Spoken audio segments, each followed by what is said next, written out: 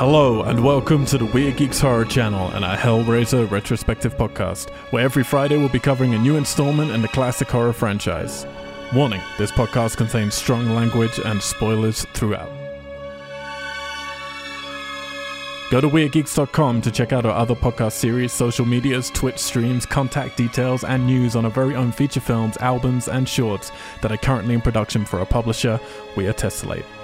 Weird Geeks is not affiliated with any of the rights holders of the films referenced, and no infringement is intended.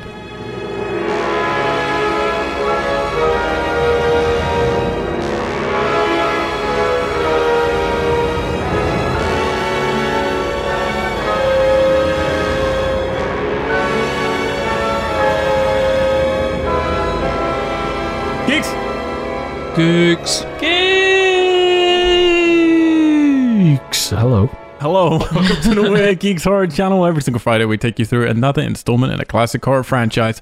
Right now we're traipsing through the Hellraiser movies. I'm your host, Al White, and joining me throughout every single one of the 10 films, Katie Watson. C'est moi. Justin Macaroni Mariconda. Buongiorno. You look deflated, sir. What's up? How you doing? That took a lot out of me. This one. We're going to be talking about Hellraiser 3: Hell on Earth, released in 1992, directed by Anthony Hickox, written by Peter Atkins, with a story by Peter Atkins and Tony Randall, starring Kevin Bernhardt Not as J.P. Bacon. Monroe, Terry Farrell as Joanne Joey Summerskill. That's her name. What is her name again? Joanne Joey Summerskill. Wow. Only known as Joey throughout the entire film, I think. Ken Carpenter as Daniel Doc Fisher, Paula Marshall as Terry, Doug Bradley as Pinhead and Captain Elliot Spencer, and Ashley Lawrence returning as Kirsty Cotton. Composer Randy Miller, budgeted at $5 million, keeps on going up, grossed $12.5 million, staying in it's actually the same amount of gross as the first film made for under $1 million. So Oh, it's like 2 point something percent. 5 times worse On top. return, though. If you look at, considering the first one's budget was $1 million, this one's $5 million, and they both made the same amount of money. Yeah. But still making, okay money. I'm not sure what the VHS returns would have been, because that's where. Yeah, also Blockbuster. Exactly. We are truly in America town now. Am I right? America Town. Only in America. Spoilers for the rest of this film. Would you imagine a version from watching definitely the first film, but even either of the first 2 films? Imagining Pinhead in a rave, basically, Yeah. killing teenagers in a street with explosions, and with Motorhead doing a theme song called Hellraiser as soon as the end credits. Hellraiser! Chicka chicka bow down. Hellraiser! That's really the only line in the whole That song. is pretty much it. It's That's like all of it. Like if you look at the lyrics of that song, it's Just literally Hellraiser, right? just Hellraiser. it's like when Hellraiser! Repeated. Rob Zombie would do a song for Yeah. Jeepers Creepers. And the Jeepers Creepers. meet the Jeepers. Creeper. It's literally the song he wrote. And Daredevil, he did one for. Daredevil! Daredevil! That's exactly what it is.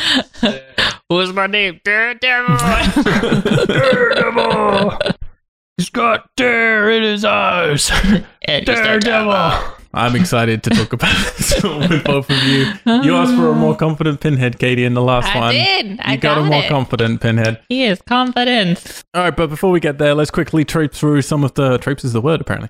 Let's We get like through it. some of the top 20 films of the year this movie came out, which Oh, was yeah. 1992. Yay! What was the going on? 90s. Did any of the films have as good a theme tune as that one? I doubt it. Yeah, they do. Yeah, for sure. Okay, so we're starting off at number 20 with Boomerang. I have no idea what this film is. Well, Does that anyone was know? the one about, the guy. There's a boomerang. Got it. All right. Keeps coming back. Number Greenlit. 19 is A League of Their Own. Fantastic film. Oh, so good. Love that one. 18, Scent of a Woman. Oh, Hoo-wah. brilliant movie. Hoo-wah. 17, Far and Away. Oh, this was like the first real Tom Cruise, Nicole Kidman. Uh-huh. Mm-hmm. 16, Beethoven. Oh, Long time since I've Beethoven, seen hang that on. one. what's that with you guys? No, I think it was off the Child's Play. I think one of the writers, was it Texas or Child's Play? One of the writers of one of those horror films went on to write Invent Beethoven. I remember you guys telling me about this. Yeah. Now I don't remember which one it was about. 15 is Death Becomes Her. Yeah, that's all right. Bruce Willis and Peoples. 14, Under Siege. Oh, Oh, This is when we're starting to move into the like, action. yeah, like full on tilt action ones I'm noticing. 13 is Unforgiven. Yeah, it's a good film. 12, Alien 3. Underappreciated. I like David Fincher's Alien 3, I have to say. Huh. I think like at least 50% of the movie's fantastic, and the other 50% is interesting. I think a lot of people hate it just because aliens people love so much, and then he went and killed them all off in the first opening scene. Aliens, they can't live forever. You really can't. 11 is Patriot Games. Was that the... is that one of the Jack? is that What's like his name? is that a movie that's about football and baseball No. and all things American? No, it's like Gotcha. it's like the beginning of like the espionage. Yeah. You know, every man agent on the street, like Harrison Yeah. Ford playing. Like the Ben Affleck then took over the role as what's his name? Accountant, reindeer games. Yeah, that kind of shit. yeah. Oh, okay. No, I was making a joke, but it's fun. Like, so I was like, oh, okay. Sorry. No, go on. You look Yeah. too deadpan. 10, one of Al White's favorite films, Wayne's World. Yeah. Excellent. 9 is Bram Stoker's Dracula. Oh, that's really good. One of the better Keanu ones. Reeves? Yeah. Gary Oldman, Keanu? Anthony Hopkins, No, I don't think- Winona Ryder, other people. It's really good. I like Dracula. It's actually, I would say, I really love the book Bram Stoker's Dracula a Mhm. lot. And I have to say, I think this is probably the most accurate book to film representation I've ever seen. Like, it's almost exactly. I just know Gary Oldman's in it, and I threw Keanu Reeves in there as like a bonus. You were like, yeah. I was like, just kidding, but okay. What was it? Was it actually? I think it was Hellraiser 2, wasn't it? Someone was doing theater work. Oh, I think it was Kyle was doing theater work with Gary Oldman, or someone was.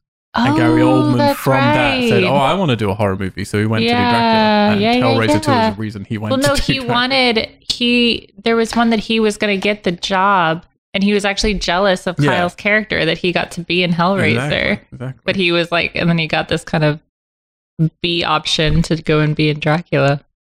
Better choice. 8, Sister Act. Whoopee. Oh, very nice. Well Whoopee. well Go played. Bear. Get it? Anybody? 7 is A Few Good Men. Oh, fantastic! First Aaron Sorkin script. Yeah. A few good ones. Very, very good. And apparently he's rewriting it right now as a TV movie, which I don't understand. What is it? Aaron Sorkin. Oh, A what's- Few Good Men. You never seen? He's doing a TV play for Yeah, it? he's doing a TV like so. It's, I mean, it's one of the most classically quoted Yeah. scripts ever, and the same writer, Aaron Sorkin, is rewriting it for a TV movie version. Interesting. We'll see how it goes. I don't know why you do that. Never doubt the 'Cause Sorkin. why not? No, I don't. He must have a reason. It's Aaron Sorkin. I feel like you're doubting him. It sounds like you're doubting him. I'm going to tweet at him. He's going to be very upset at you. I'm gonna make a phone call, Mr. Sorkin. Yeah. Number 6 Just- is Batman Returns. I really didn't like this at the time as a kid. I appreciate it more now, but it was really ugly. I didn't like the penguin in it. I like all the Batman films. Catwoman was pretty great. I just like them all. Wait, which one is this? Batman Returns. Oh, he returns. That one's a good one. He leaves, then he comes back. Yeah, Yeah, he came you're just like, he's back. Yeah. Number 5, Lethal Weapon 3. Yes. Shane Black still going. I just like Lethal Weapons. Yeah, Number they're good 4, The Fear of All Men, Basic Instinct. Wow. films. Oh man. Number 3, Home Alone 2, Lost in New York. Holy Yeah. shit. Yeah. My friend just Arguably better than. went skydiving the other day with Macaulay Culkin. Really? Yeah. That is a random sentence you Or just indoor, said, sir. Indoor skydiving. It's hilarious. Indoor skydiving with In Macaulay Vegas. Culkin. He was just posted one skydiving with Macaulay Culkin. There pretty you great. go. Number 2, The Bodyguard. That big Whitney. in Home Alone 2? Wow, yeah, you forget how big that movie was, That was a don't you? huge movie. You forget about that. That's At crazy. the front door, Justin just showed us a photo of his friend doing gang signs with Macaulay Culkin. And number 1, the very first film I ever saw in cinema, Aladdin. Oh, really? Oh, nice. Numero That was your uno. first film in cinema? First one. Aladdin Nights. You remember your first film in cinema? I want to say it was Beauty and the Beast. Oh, good. Nice. Yeah. You both That's Disney big. animated. Yeah. Well, I think grew it was up, Beauty. I grew up really conservative. Or Yeah. did they put So Brave I was Little actually really- Toaster? Like scared the whole time that I was watching the film because it had magic in it. And I was like, my mom is going to be so pissed when And she not- finds and out that this non-Americans. has magic in it. Yeah. And But Yeah. I think it was because the genie was so funny, and my little brother loved to impersonate it. Like we would quote it all the time. That my mom kind of like let all of the On the all this magic, yeah. stuff like slide, and the fact that what's her face Jasmine was so immodestly dressed. That was my other thing. I was like, my mom's gonna little be belly button. so mad. My mom's gonna Got like a True tube eyes. top on. I could see belly button. but that boy doesn't have nipples. All right. So she was fine. But he had True. nipples. Whew, Yeah. different story. We've actually covered the first film I saw in cinemas on these podcasts. It was Return of the Jedi. No, it's You can listen to it Return of the Jedi. on our Star Wars Retrospective Jedi. podcast. Yeah. Head on over to weirdgeeks.com to listen to all of our shows, please. Justin, sir, Yeah. can you tell us what horror film? I have a real quick question though. Did Oh. Brave Little Toaster play in cinemas? Yes. Of course. Okay, because I don't know if I saw that or Beauty and the Beast Brave Little first. Toaster is a cooler thing. Yeah. Well, cool. Beauty and the Beast is cool. No, Beauty and the Beast is way better. But Brave Little Toaster is a cool, weird little film. That's So, like my favorite. Name drop now. Favorite film, man. Your favorite film? It was the first film I watched. I just remember that before Beauty and the Beast, and then I remember that the AC unit was the most terrifying thing to me in that movie. I was so scared. I'd have to kind of like put the volume really low so I wouldn't be as scared. And then when You that scene was understand over, I turned it back up. I understand that. Yeah. All right. Tell us some spookies. 1992. Alien 3. There you go. Going to a horror film going to top 20. That's rare. Brain Dead. Well done, yeah. It's a Peter What? Jackson movie. Buffy the Vampire Slayer. This is what the TV show was based on, but not many people seen it. It had Luke Perry in it from the original 90210. Whoa. Yeah. It was alright, actually. I actually preferred it to the TV show, but I'm in the minority on that. I remember seeing this movie as a kid as well. So I'm like, man, I watched a lot of spooky movies when I was like 5 or 4 or something. Candyman. Oh, you Holy saw Candyman. crap. I saw Candyman and remember it was so spooky. And then it terrified me to go in the bathroom Mm-hmm. all the time. Mhm. Like up to probably when I was 9. That way you were always peeing on the kitchen floor. Yeah. But my brother's friend, we watched it again at my brother's friend, or he was kind of like a cousin, whatever, family friend. And he was the same age as my brother, which he's 5 years older than me. So I'm like 5. My brother and them are 10. He's like, I dare you to say Candyman in the bathroom. And we're like, don't do it, man. Don't do it. No. And he went in the bathroom and closed the door. And then he came out and was like, nothing. And we're like, you didn't do it. There's no way. And then I went in and I was like, Candyman, no. And I never, to this day, I still haven't done it. Well, there's a little tie there, because do you know who Candyman was created by? Who? Clive Barker. Oh, A lot of the reason he wasn't here to do Hellraiser 3 was because he was off doing his own stuff. He was shooting Nightbreed himself, which he'd just done, and then he did, Candyman. I which he like invented. Candyman. Not enough for you to see him in the bathroom, Yeah. apparently. You gotta really like someone You to see gotta them in the really wanna bathroom. see them in I there. want to see him in the bathroom. Especially if it's like an individual bathroom. It's Yeah. kind of a, Get your own stall, Candyman. not enough space here with you and your bees. Bram Stoker's Dracula. Oh, Nice. two horror films on the top Crossing over. 20. Dr. Acula. Next one is House IV or House 4. This is, continuing our house trend. Remember we talked about the second story during Hellraiser 1? House 2, the second story? Remember? Oh, You guys that's- chuckled at it? Yeah. Never mind. Yeah, I briefly remember it. Great Anyways, advice. There's too Minor. many bad puns the that have happened lawnmower between then and now. man. What? The lawnmower man. What? The Lawnmower Man. You never heard of Lawnmower Man? No. Are you kidding me? Oh my No. It's gosh. based on a Stephen King book. He is the Definitely sounds like sharpest it. It was of men. It's a big, you know this movie, don't you? I've never seen it. Yeah, but you've heard of it. I've heard of it. Yeah, it's a big movie at the time. Lawnmower Man was like, because digital effects were just starting, as we could tell from Hellraiser 3. Yes. And people were really all over it. And the Lawnmower Man was about this not very bright lawnmower guy who then gets brought into this scientific sort of experiment to do with cyberspace and stuff.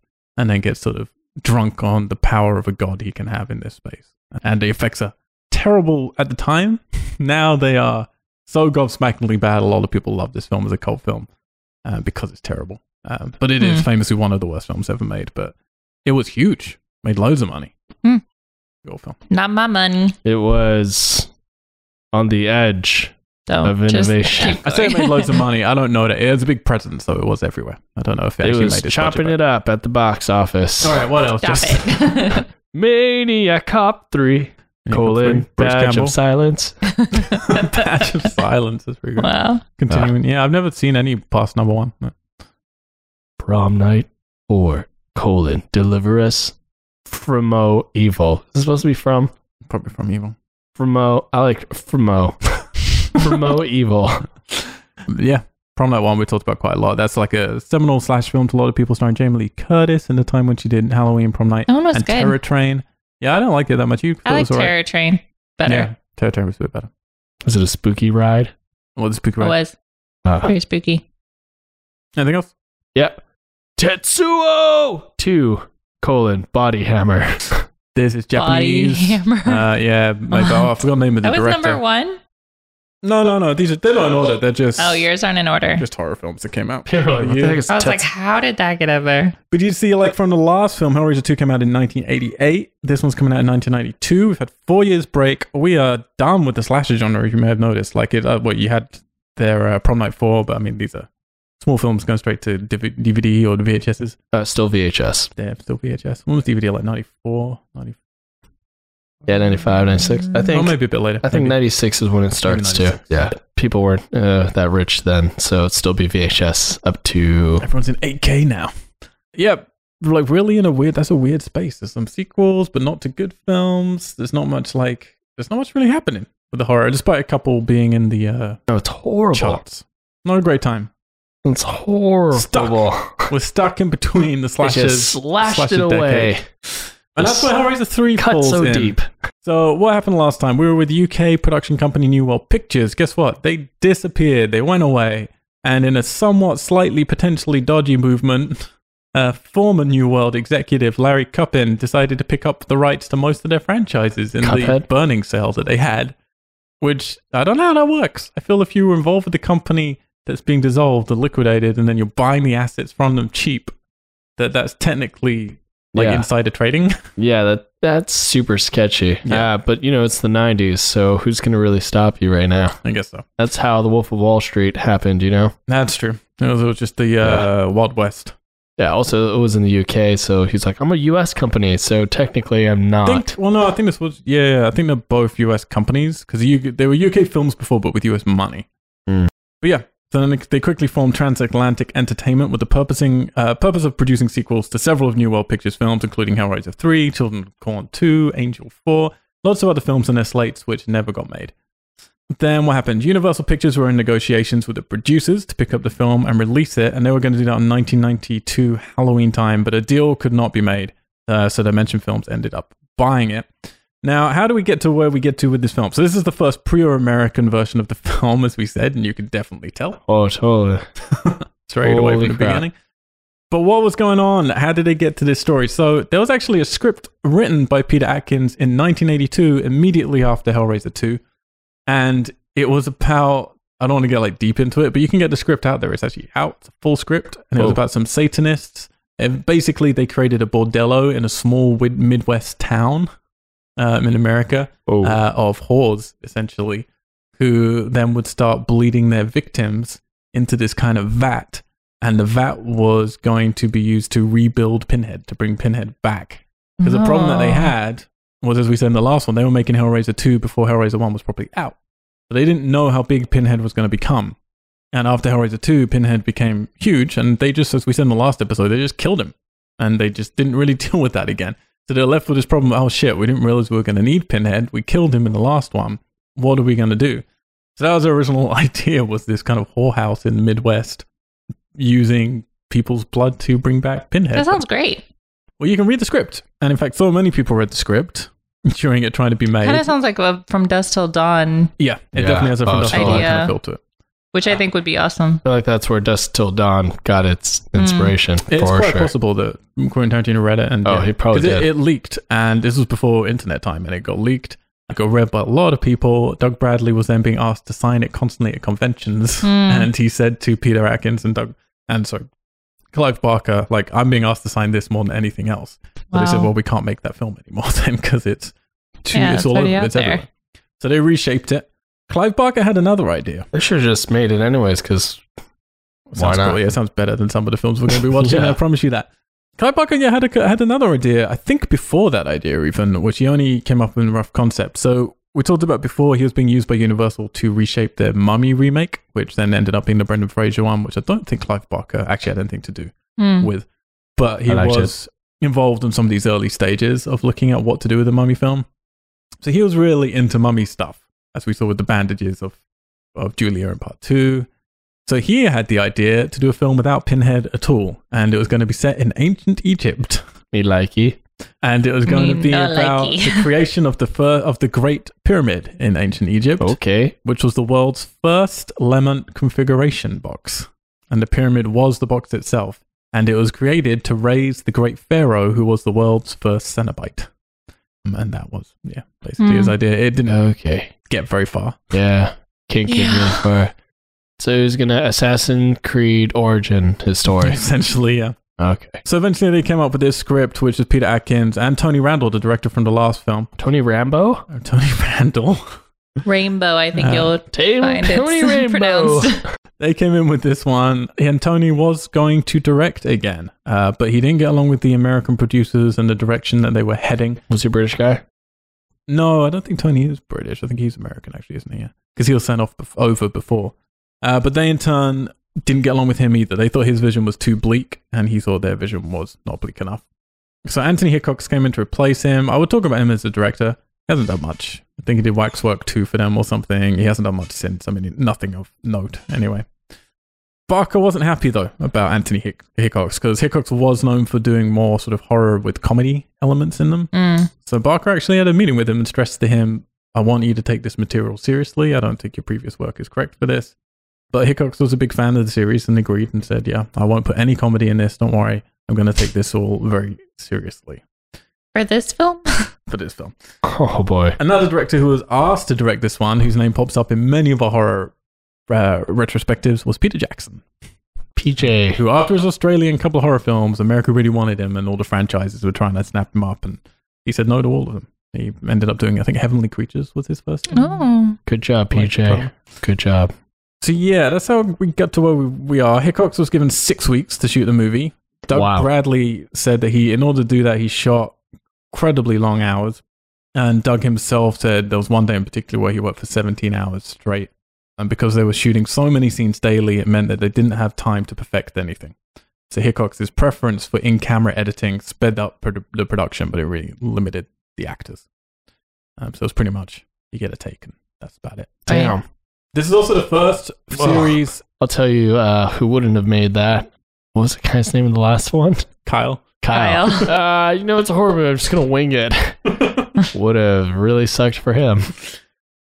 Yeah, this is the first film in the series to refer to Priest as Pinhead in the movie itself. Yep. Mm-hmm. I think we can definitely feel a celebration of Pinhead here as these new producers decided to celebrate the things that people were reacting. He's the only original Cenobite that they bring back at all in this one. Yeah. We should also say that you might notice in the opening of the film, it says Clive Barker presents. So Clive Barker wasn't happy with really where any of this was heading at all, and said he didn't want his name to be on the film. So they said to him, well, what will it take for your name to be on the film? And he basically asked to do some reshoots on it, so he actually shot some bits of this himself. He's not really listed on anything. They ended up, I think they originally had something like 3 million, and he asked for another 2 to 3 million essentially to shoot more content that he wanted to. So he did actually get involved in this and ended up trying to sort of rescue it to where he wanted to, and then it was allowed to have the Clive Barker presents at the beginning of the film. Do we know what he reshot? Don't know. Because it feels like maybe the second half of it was more of him. Oh, really? You think I don't know. All right, we'll get I there. don't know. I mean, there's two different styles. I don't remember whose style is what anymore. Yeah, It's just like everything's America right now. Yeah, there's a lot of America. Or maybe he shot that middle section. Yeah, I honestly I found that out before the last time I watched this movie, and I couldn't tell. Normally, I find with that stuff, you're like, oh, okay, this is clearly the bit. No, that director did, but I don't know. Yeah. Plus, he's not. I'll be honest, Clive Barker's not a great director. So while he is the originator of this idea, I don't really know if he's the right, person, even for the story with some of the stuff he's throwing around. Yeah. I feel it's one of those things where different people needed to handle it. It just feels like there was two different directors because the movie's just like, oh, okay, you're not having this consistency with yourself. It is, well, yeah. All right, let's get to it, shall we? Has consistency really been an accolade of these films up to this point, though? Yeah, you're doing the Can you name one instance? So just to be clear, sorry, we think we've forgotten on a couple of these, but we also like to say which films we've seen and what history is. Neither of you have seen this one before. You might No. have, Justin. I've seen, I think, maybe the next one when I was very little. So Okay. I've seen like, I think you'd Flashes of remember it. if you'd seen the next one, but it's fine. is there a house party in the next one? No, Is there one that hasn't? Okay, then I saw there is this one that has a house party. Well, I seen this one That's because I quite a ways remember away. with the CD dude, and then I think I might have seen another one. I don't know, man. Okay. I watched a lot of really spooky things when I was a kid because my mom watched them. Your And mom we was lived- a Blockbuster Gold member. It Yeah. sounds like. Oh, totally. And we lived in a forest where it's already dark and terrifying. So yeah, Nice. enjoyed that Nice. combination. Well, you're not in New York, so you're fine. Yeah, but I live in a forest. They could From this just film. they could be on a tropical vacation. Yeah, I'd Yeah. like a Hellraiser film set in a forest. Do like Blair Witch, but with the Lamont configuration. Ooh, yeah. Oh gosh. Found footage one. I watched this again the very first night that I saw Hellraiser and Hellraiser 2. I saw Hellraiser 3 on VHS, all grimy shit. And the griminess of VHS, I have to say, when you're not seeing things widescreen, you're not seeing them clean like we get to see now from the original prints, it does make these films much nastier. And I wasn't a fan of that stuff. Coming off the back of the second one, my memories of the third one were, well, I loved Pinhead in it, I think, because he was becoming the icon at that point, you know. Lots and lots and lots of one-liners, and I thought a lot of his dialogue. I was obsessed with a lot of his dialogue. You know, he didn't have memes, he didn't have the internet. Yeah. You'd have to rewind the VHS and watch the scene again and again and again. Remember it. And that's what we do. And then you'd take VHSs and you record them onto like audio cassette tapes, and you'd like get the soundtracks off of the films themselves with the dialogue in it. And stuff Oh like that. my God. Wow. So I was really into Pinhead in this, but I remembered hating the Cenobites in this a lot. Like the Cenobites for me were these stupid, tacky, gross, like just ugly creations. That's what they were. That's my memory of this film. I've seen this one only probably 2, maybe 3 times since then. Oh, and that's like, you know, over 20 years. Because I didn't have that's like, ancient. recollections of it. Ancient. But it is, in my head, it's always retained that thing, you know, there's explosions, there's city streets. It's retained in my head of like, this is the blockbuster. But most importantly, that amazing title song. Yes. That's what forever stuck with you. And you're like, man, it's a rockin' movie. We should also clarify there is an unrated cut of this you can now watch on the Blu-rays and stuff. It's not restored footage though. We chose not to do that here. We're watching the theatrical cut, and that's what we're talking about. All it really adds in a few more seconds of sex in the sex scene, a little bit more man. blood here and there. Oh, man. I'd happily watch that version, but I don't like I'm watching it when you fine. jump back and forward in quality. You know, Yeah. I like it to look how it should look.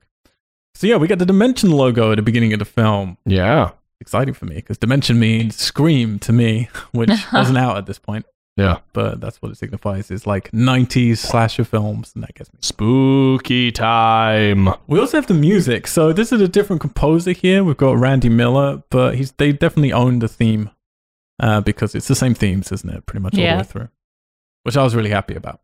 Yeah. Justin looks confused. No, I just looked at what was in the next thing, and you know, you said Scream, and then I was thinking about it, and I remember my mom took me to the theater to see it because she wanted to see it, and I remember going to theaters Do now you Scream? and watching scary movies in the theater and be like, why am I here? You get all these flashbacks, so we're Yeah, dude. tapping into Dude, some seriously. bad childhood. I don't watch a lot of spooky movies. It was kind of weird, but she also watched a lot of good movies too, fun movies. Like we would rent Cool Runnings a lot because I really wanted to see it more than Nice. once. Hellraiser 3 and Cool And- Runnings. That's a double bill. I gotta add this in here real quick, and I know it has nothing to do with it. We once tried to rent this Jean-Claude Van Damme movie that just came out on VHS at Blockbuster. And I remember it distinctively, and I was like, I really want to watch Cool Runnings. We went home. Guess what was actually in that cassette box? No. Cool Runnings. No. I was so stoked. That's And my amazing. mom was like, nope. And immediately we drove back. I was like, what if we just watch it? And then we go Aw. back. That's amazing. Yeah. Wow. It was the best thing ever. Because I think it was like by each other. Yeah. So it was like yeah. Bloodsport and Cool Runnings. And I guess somebody like swapped the. Right. They must have had a kid who loved Cool Runnings and rented Bloodsport. And Can you imagine watch- the person who took home Cool Runnings and got Yeah. Bloodsport? Yeah. The fuck? Or somebody rented They're like, both and then when they went to take I them guess back. Cool Runnings is about a Bloodsport. oh boy. All right, so Clive Barker presents, and then we get a much more tacky American logo, I feel. Hellraiser, Hell on Earth, it turns Yeah, it into was so- flames. Okay, the music was still cool, epical. Epical. But you know, it was also a little 90s. But yeah, I wrote down title effects. Meh. I don't know. You got the like flame and then the angel. It's like heaven and hell. Yeah, and then it's really long title sequence, so they go through everybody in the film. Yeah, like I could definitely do without this. Yeah, go back to your first two. Especially when that opening sequence is so boring of just watching the guy walk into the building. So you're like, why aren't there names on top of this? Why did we have blank screen for the names? Yeah, so dumb. But we start on the card and screeching down the New York alleyway. Feels very similar actually to the opening shot of Child's Play 1, which is great. And then we get red cowboy shoes stepping out. So flashy. And we're introduced. Don't even understand what the hell's going on. I was completely lost when I was like, did I miss something right now? We're introduced to JP Monroe. He's in a big leather jacket, preposterous kind of 50s. You don't even know his name till like midway through the movie. Yeah. Yeah, well, people call him like JP. Like JP. I didn't even catch that. I was like, who the hell is this guy? He looks like Grease. Yeah, like he's a real threw greaser. up a cowboy. Yeah. His style was all over the place. He had like, I have a sports car, but I have these Texan red cowboy shoes that have metal plating on it. My Blade Runner black coat with... And your crybaby hairdo. Yeah, and then he has just some weird under floral shirt with a bandana or something. I'm like, what the heck are you? He's all over the place. He is a 90s. And his rings, I'm like, are you punk? Are you... Yeah, he is pretty much just 90s. He's very 90s. 90s. It's just super 90s. Splotch it all together. Yeah, and he's lighting up a cigarette in like every shot you see him in, basically. He cannot hold a cigarette in his mouth. Yeah, he doesn't even know how to smoke. Like, it holds on his lip, and it's like always falling. He was holding a cigarette like very weirdly. I wrote down, bad boy. Wait, doesn't know how to hold a cigarette. And it looked like a studio set. Like when he walks, I'm like, you're on a studio lot right now, shooting. Oh, for sure. Yeah. But there is all studio lot. And I was like, this is me. So he's come to, at nighttime, because that's when you go shopping for art, when everything looks closed. He's come to the Pyramid Gallery. I guess this makes more sense to you guys now. This was a nod to the original concept from Clive Barker to do with the pyramids. Yeah. It's an art gallery, and he finds the Pillar of Souls that was left at the end of Hellraiser 2. Yeah. However, looking very different here. And I'm going to give this film one accolade straight off the bat. This Pillar of Souls looks very cool. It does it look was cool. super cool. You look at they do a flashback in this film to the original Pillar of Souls later from the ending of part 2. You're like, why didn't you just refilm it with yours? Because it looks so shit in the second one. Yeah. And here it looks cool. It looks like a proper sculpture. All of the people like screaming in it. Pinhead like looks, souls trapped in there. yeah. Yeah, it was really... But he doesn't immediately go to the Pillar of Souls, which I He respected. actually walks by and it's in the And background. it's just It's like, nice. I'm not that interested. And he's like, something's calling to And me. then the Derelict turns up, only now played in this is basically the American revamp of the Derelict. He looks buff. He looks like he goes Like running. Bob Seger or something. I was just like, He's wow, this homeless man did good for himself. He opened an art gallery. He's like, you know what? I don't need to eat crickets anymore. I quit drugs. I went to 100 rehab. days clean of crickets. Yeah. So what I don't understand, because we're going to find out later on that this place is a real gallery. It's not like it's in people's imagination, but it's been closed down for a month while the owner is on holiday in Hawaii. Yeah.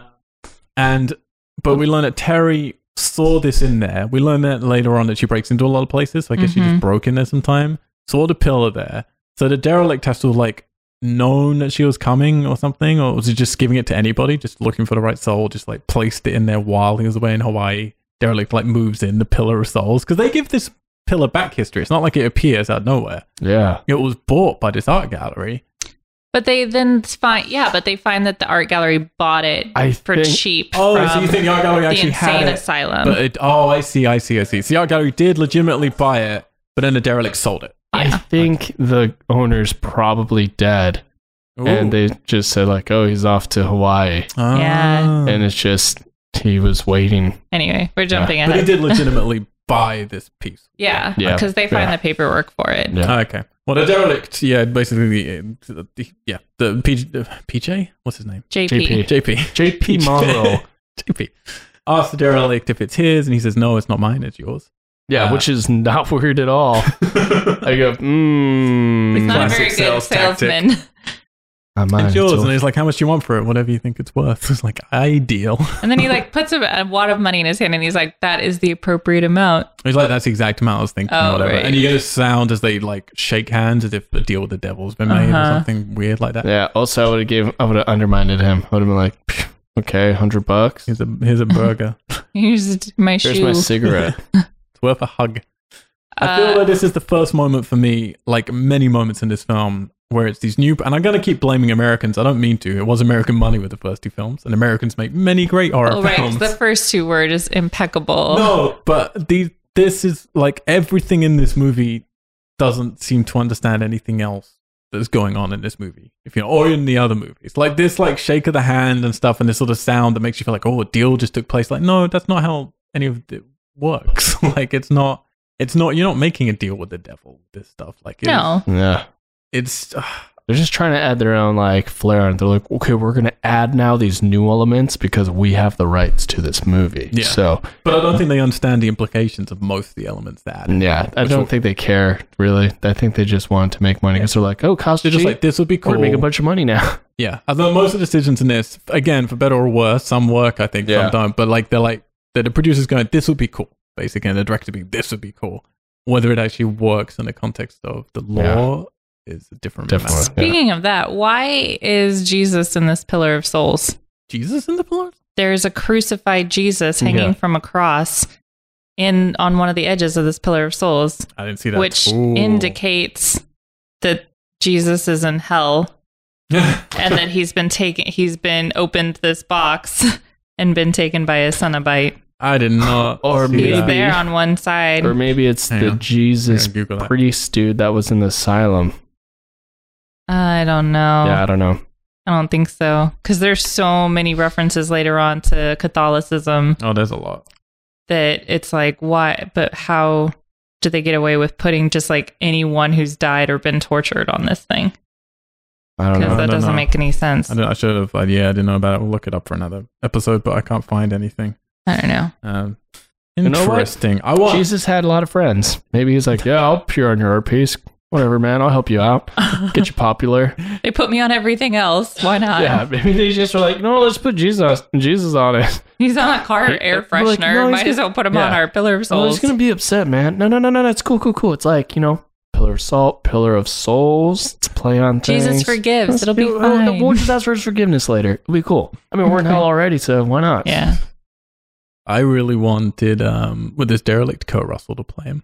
Ooh. Just for that one scene. Man. That would be a good cameo. That would have increased the sale. So then we meet our final girl, news reporter Joey. And I've just got written down immediately. She's terrible. What? That's the very first thing I've written down. You like her? She's hot. Oh, she's so bad, though, immediately. Oh, I didn't say she's a good actress. She's hot. That's what I'm saying. She's terrible. My cameraman is Doc, who looks like Hulk Hogan. Why is he a doc? Why is he called Doc? Like, name it. Documentarian, I guess. Yeah. Documentarian. Man, someone rings him out a hostage situation, and I love how he always picks up the phone. He's like, speak. That's all he says. Well, I've noticed that as a theme in a lot of this in total. Anytime that there's a voicemail or an answering machine, that's what the person says. Oh, really? Is it like, this is so-and-so, speak, and then it's beep. I feel it's like everybody's is like that. I do remember it being quite an 80s, 90s thing. I was like, oh, you were cool if you just picked up and said speak. Yeah. Like, it was like, yeah, I'm in control of my life and this conversation. I don't care. Leave a message. Don't leave a message. And it's like, yeah, of course I'm going to speak. I rang you. Yeah.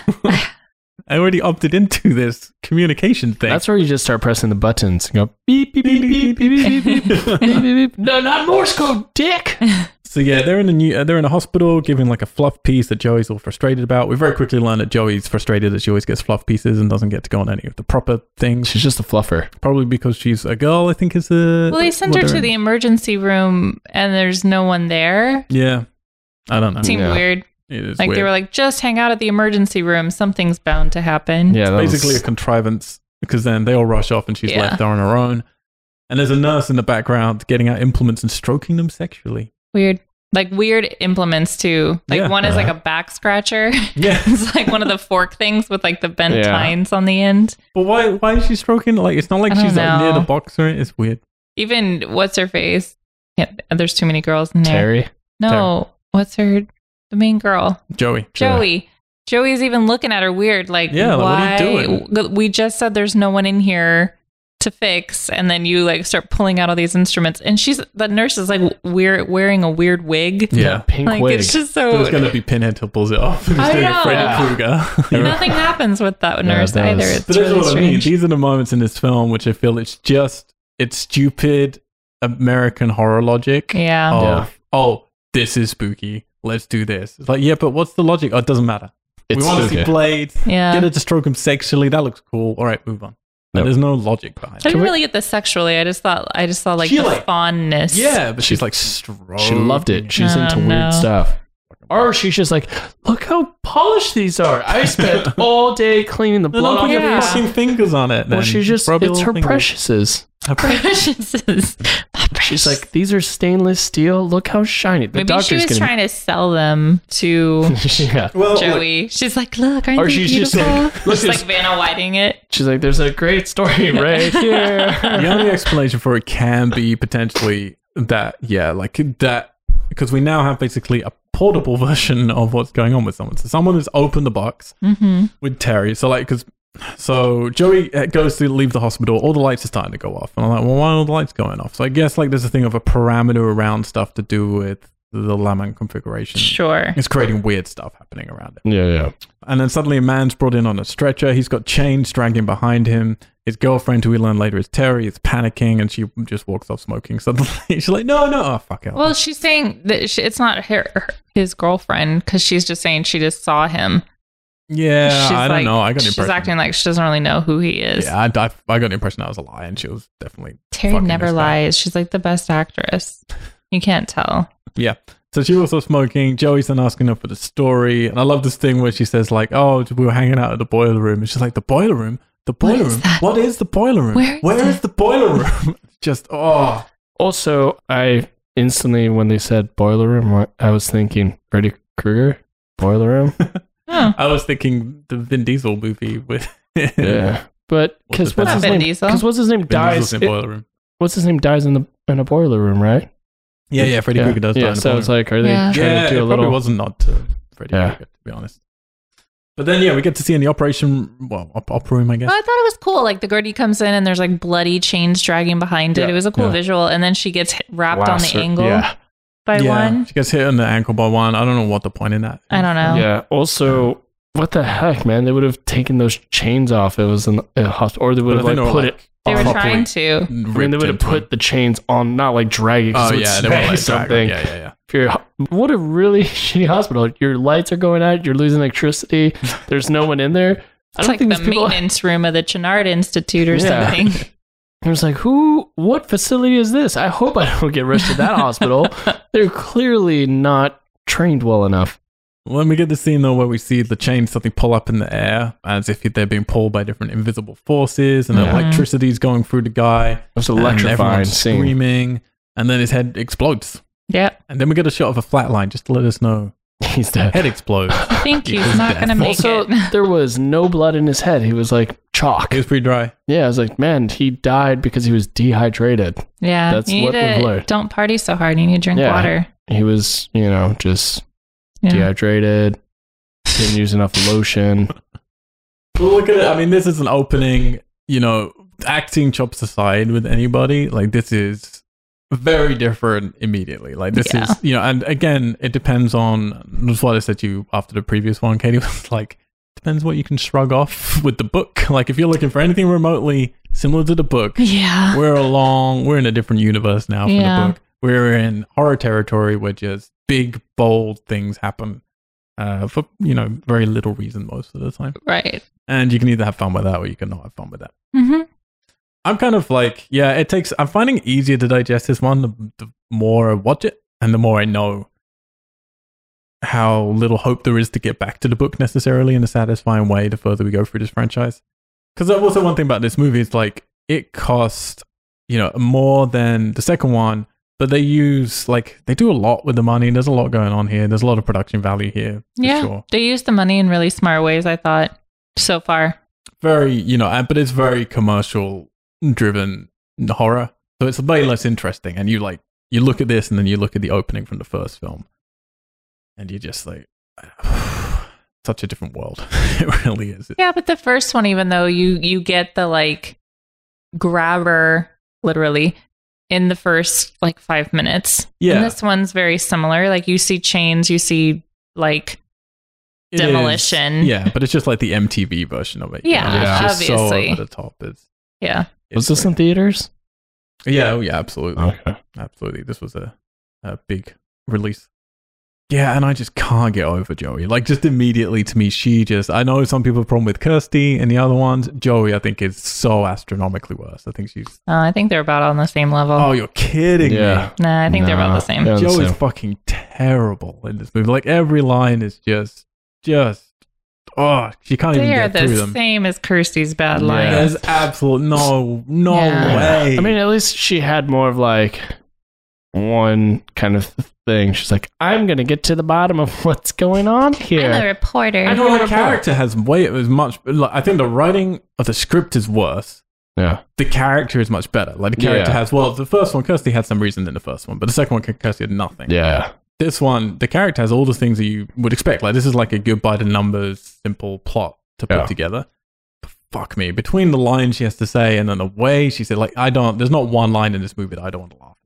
Like, not one line. Everything she says to me is hilarious. It's just they're pretty funny. But it's bearable. More bearable than what's her name, was just like, stay here. I'm going to go inside. If I don't come back in a couple of seconds, then just run back. I completely disagree. Like, this just seems to me like a pretty model who's been wheeled in just to, like, say stuff. Oh, she's totally Whereas a model Ashley Lawrence was, like, not great, but I felt she was trying. Like, you really feel like she wants to be great, and you're kind of like, oh, you're not that great. Whereas this girl is just like, oh, you don't even care. Like, you don't even want to be there. Like, you're just waiting for your lunch break. Acting-wise, I think the daughter was a better actress, but I'm going to say for characters that I liked, definitely like Joey more than what's her name. Right. Yeah. I can understand it with the character. Yeah. Sometimes. But acting-wise, I agree with you. Every sentence from her mouth, I'm just like... I was just like, wow, you're really bad. Daddy! Oh, yeah, she's doing the daddies as well. Daddy! Wait, just like... Daddy. But it's the fault of a lot of stuff. It's the script and then just the editing for me around it is like, I don't know. Daddy? Yes. So then we get on a bus ride. We get stupid scares there. And she's like, we get a shot of them going through Times Square on a bus ride. Yeah, that was weird. Which apparently was a stolen shot. They just went out and grabbed it on the street because they wanted some production value. Wow. Meanwhile, Joey's editor is critiquing her technique because she doesn't show enough thigh. To which she says, I want to do this the right way. Tight stories, not tight skirts. As she's wearing a top that goes down to her belly button. And the tight skirt. Yeah. That is like all the way up her such a tight thigh. skirt, yeah. It's ridiculous. She's literally sitting there looking at him, sort of almost giving him an upskirt, saying, yeah, I'm not going to wear tight skirts. You are. Yeah. But I don't want to wear like tight skirts, you know? I'm wearing a tight skirt, but like tight skirt. Yeah. We get the Doc. I mean, because this is the only way we're really showing Doc and her's relationship in this film is any time she sees him, which isn't much. He's super, super, super nice to her. Yeah. He acts like the world is in peril every time he speaks. Yeah. Like, he's just like, I'm here for you. I know. Whatever you need. He's terrible as well. Oh, like, he's so he was so bad. His phone call that he had in the hospital. I'm like, dude, I clearly can tell you're not talking to anybody on that phone. He's like, can I bring Joey? So you're saying that, and I agree with you. But for me, the phone call she does later is, I've got written down as, I think, maybe the worst phone call I've ever seen. I know, he was the worst. Because this is just monotones, like, blah, blah, blah, blah. And the person who's on the phone has to speed through it because he didn't give them any time for it. I hate it when they do that. I was just like, wow, dude, you really just didn't take your time. Like, hey, it's Hulk Hogan, okay? He's thinking about his next match. Yeah. So, I got to get out of here. If you need anything, I'll get you front row tickets. So frustrated that no one's taking Joey seriously, and she didn't have any proof because she's told them about what happened in the hospital. She decides to head. How did no one take? There's, I don't know, a whole staff. I know. You just go and interview the staff of people who saw this guy's head explode. Yeah, and the body's there. What the? I know. No proof. No proof. Nope. Joey. Guys, come with me to the hospital. We'll interview all those people. They'll show you the body because they still have it and all the chains attached to them. Can't do it. You need to bring it to us. Bring the proof to us. No, that's not how journalism. It's literally a job. Sweetie. Go and talk to people. No, sweetie. You don't understand how journalism works. You bring us the news. Wear a tight skirt. We'll go to the hospital. Lift your skirt up a little bit and then we'll listen to what you have to say. Yeah. So Joey heads to the boiler room. We get like the baby doll's back in a sculpture now. Oh, yeah. We get other weird sculptures, and we get loads of people everywhere. There's like rock dance music going in one room. I mean, there's thousands of people. There's a lot of hair. It's a 90s metal band playing. Yeah. It's like that weird mesh. And she shows up wearing like this weird prissy cream button-up. She looks like your mother in disguise to Yeah. get into a cool kid's place. It was like, also bad. weird, like, you know, like the Kimono Oriental. style. Yeah. Like, what is this? What are you wearing? Yeah, it was weird. Get out of here. Go Get home. out of here. You're not going to the right. You're not dressed for the right place. Boiler $10 room. cover to get in this place as well. Yeah, that's so expensive Deep. for that. Hey, JP's time. got to get that, art money. Yeah. Jeez. So she starts asking people about the girl that she met. So she goes up to This is the best barman, part. and she said, "I'm looking for a pretty girl." And he just points and says, "JP Monroe," as if like JP Monroe has all the pretty girls. He knows where they are if he doesn't already have There's them. thousands around her. I'm looking for a pretty girl. And then she goes over to a DJ. This is really so we're meeting. And I only got this on this watch, but this is so we're meeting the future Cenobites that we're going to get later. That's the only reason we have this scene. Because then she goes over to a DJ who's in a different room where they're just playing pure rock, who tells her, who's DJing, isn't the band in that room? Yeah. So he's not a DJ then. He's like a playing mixer. the He's a sound background. engineer. Or something. Yeah, he's like both. Because he's putting different CDs in. Which makes no sense. Like he's mixing it. But they're playing on I know. stage. Or they're just pretending to Did play. I get that wrong? I thought I don't know. It's really weird. Anyway, he tells her to go to the restaurant. She goes, I'm looking for a girl. She's like, it's like, dude, there's a whole bunch. Well, Like, she's describe like, it. she has dark hair. She's really, really pretty. And he's like, what do you want from me? Like, look around. So he ends up sending her to JP Monroe as well. She might be JP Monroe's She's like this. JP's girlfriend. She's only like reason she this thinks tall, that- and she does it like below her shoulder. I was like, "You're looking for a Child? a child, Small person? small person." What? A miniature version of me. And the only reason why she thinks it might be JP Monroe's 'Cause the other girlfriend guy. is because the first girl, she just says, I'm looking for a pretty girl. And he just says, oh, JP Monroe. I was like, oh, it must be his girlfriend. Yeah. A pretty girl. It's like, Looking for maybe JP's girlfriend. She's a serious journalist. Okay, you guys, Yeah, you're not being she's very doing respectful. Her investigating skills are blown through the roof. Yeah, Off the charts. she's doing her so then best. she gets to the restaurant part of the club. You can't hear the music from any of the other rooms. Which is They're in amazing. there. They might be in quartet. a restaurant. You go in there, and it's like, where Quiet the fuck? and beautiful. How big is it, though? That place must be... Massive. It's an entire industrial district. It is. Yeah, it is. It's half of Manhattan. Yeah, it's like he bought a concrete facility, mixture plant, and then just turned it into a club restaurant. I want to go there, though. Like, I'm Oh, I watching this, do. like, I was it's like, even what? now, like, that place looks great. The sign is so cool. It's like the boiler room in metal, and it's always on on fire. fire. Like, Yeah. I would go. I was And like, then they that's got a a secret huge gambling lot of place. I just want to gas. know if the menu is like themed, Yeah. because I feel like it should be. Yeah. Everything should be flambéed Yes, there. let's do a pop up. The boiler I room am pop so up. in. Yeah, she's there. The string quartet's playing. We see JP. He's just surrounded by hot board models. And then she's asked, like, if he owns the place, and he says, and everything in it, pointing to the girls around him. So then JP just gets their rose and sort of very lazily, he doesn't even offer it to her. He just kind of just goes, just sort of lets his hand lilt a little bit and points at her with the rose, which she immediately understands and turns it down. But then we see Terry, who's sitting at the next table, I think, wasn't she? Yeah. Who she doesn't notice. And she tells him she's looking for Terry, and he doesn't really answer her or anything. So she just leaves. Bad investigating here. She doesn't really push him And at that's all. it. Yeah, that's it. She's She gives her like cards to happy everyone. with just insulting him and walking away. Yeah, she told maybe JP Monroe will know, and then after he doesn't do anything, she He just doesn't even say anything to her. Yeah. She's like, here's my card. And he's like, crunch. Yep. Okay. So now we're in a dream of Vietnam. Yeah. What the hell?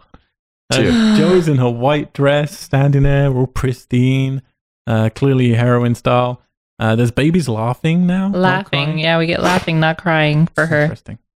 And she's watching American soldiers are getting shot down, and then one in particular who is left still alive but wounded as his chopper flies off and leaves behind, and he's like reaching out for it. And then she screams out, "Daddy, no, my daddy's still He's alive." still alive. Daddy. Oh, and then she wakes up to Terry ringing her. Yeah. And it turns out Terry needs somewhere to stay for the night. So she's happy to make a deal and tell her all about what happened at the hospital. And the best part is she goes, like, tonight Yeah, I figured it out. Oh, okay, sure. Come over anyways. I'm just having bad dreams. Yeah. She's like, what are you, with a guy or something? Yeah. like that would be the end of the world. Yeah. Then Terry's there, hanging out. How do you guys feel about Terry? Whatever. Shrugs all around. Yeah, it's just whatever. She reminded me of a character off of that movie or that show, Charmed. Like, that's all I could think of whenever she talked or opened her mouth or anything. I can see that. Yeah, she just looked like that style. So she's a weird one for me because, like, she's really bad in some scenes. Yeah. She's always annoying, but I think she's actually all right in some other scenes. Yeah. But I do kind of like her character. Like, her character's this, Drifter. sass to her. She's the drifter in this movie. Exactly. And on paper, with the right casting and the right script, they're pairing that would be great. You've got like the good girl, like detective chick sort of thing, and then you've got like the bad girl who actually knows the stuff that the good girl needs to know. And they teaming up should be fun and satisfying. Yeah. It was also a very weird relationship with them. Yeah. I was like, oh, what the heck? Yeah, most of this conversation they have is not really about the guy on the stretcher. It's like about how Terry can't dream. Yeah. Which definitely, it felt like we were in Nightmare on Elm Street. Like we were waiting for Freddy to show up at any point. Yeah. Because I was like, you guys are just in depth and like it's almost as though you got off the rails and then you're like, oh, this isn't in the script. You remember what you're making? Yeah. You remember what movie we're in? What are you doing? Freddy's not coming. Yeah, I didn't write down most of that stuff to begin with because like, well, this is a stupid scene if I talk about Nine Dreams, but then it comes in later. Yeah. Right. Also, I wrote down because they're talking and Terry gets up and she's delivering whatever lines that she needs to. And she walks all the way around the couch and you're like, okay, where's she going? To sit on a chair that she could have easily walked to by just going the other way. I'm like, wow, that's some good stage direction there. It blew my mind. I was like, where's she going? I'm like, she's up to something? Nope, just to sit in another chair. It's like, what the hell was the point of that? She need to walk and talk. I was like, geez, you're just trying to show off her. Like, look, she's an actress. She can act. She could walk. She could even walk and talk. She could walk and act? No. Yeah. Well, sort of.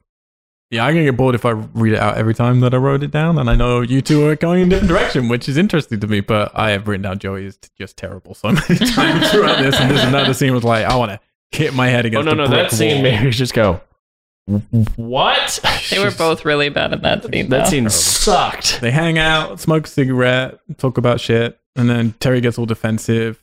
As soon as she actually wants to ask her any questions that she promised she would answer. Yeah, she's like, you want to talk about this, huh? It's like, no shit. That's why you're there. What, did you forget? Did you like hit your head? Is that why you're pacing around? Because you just don't remember anymore?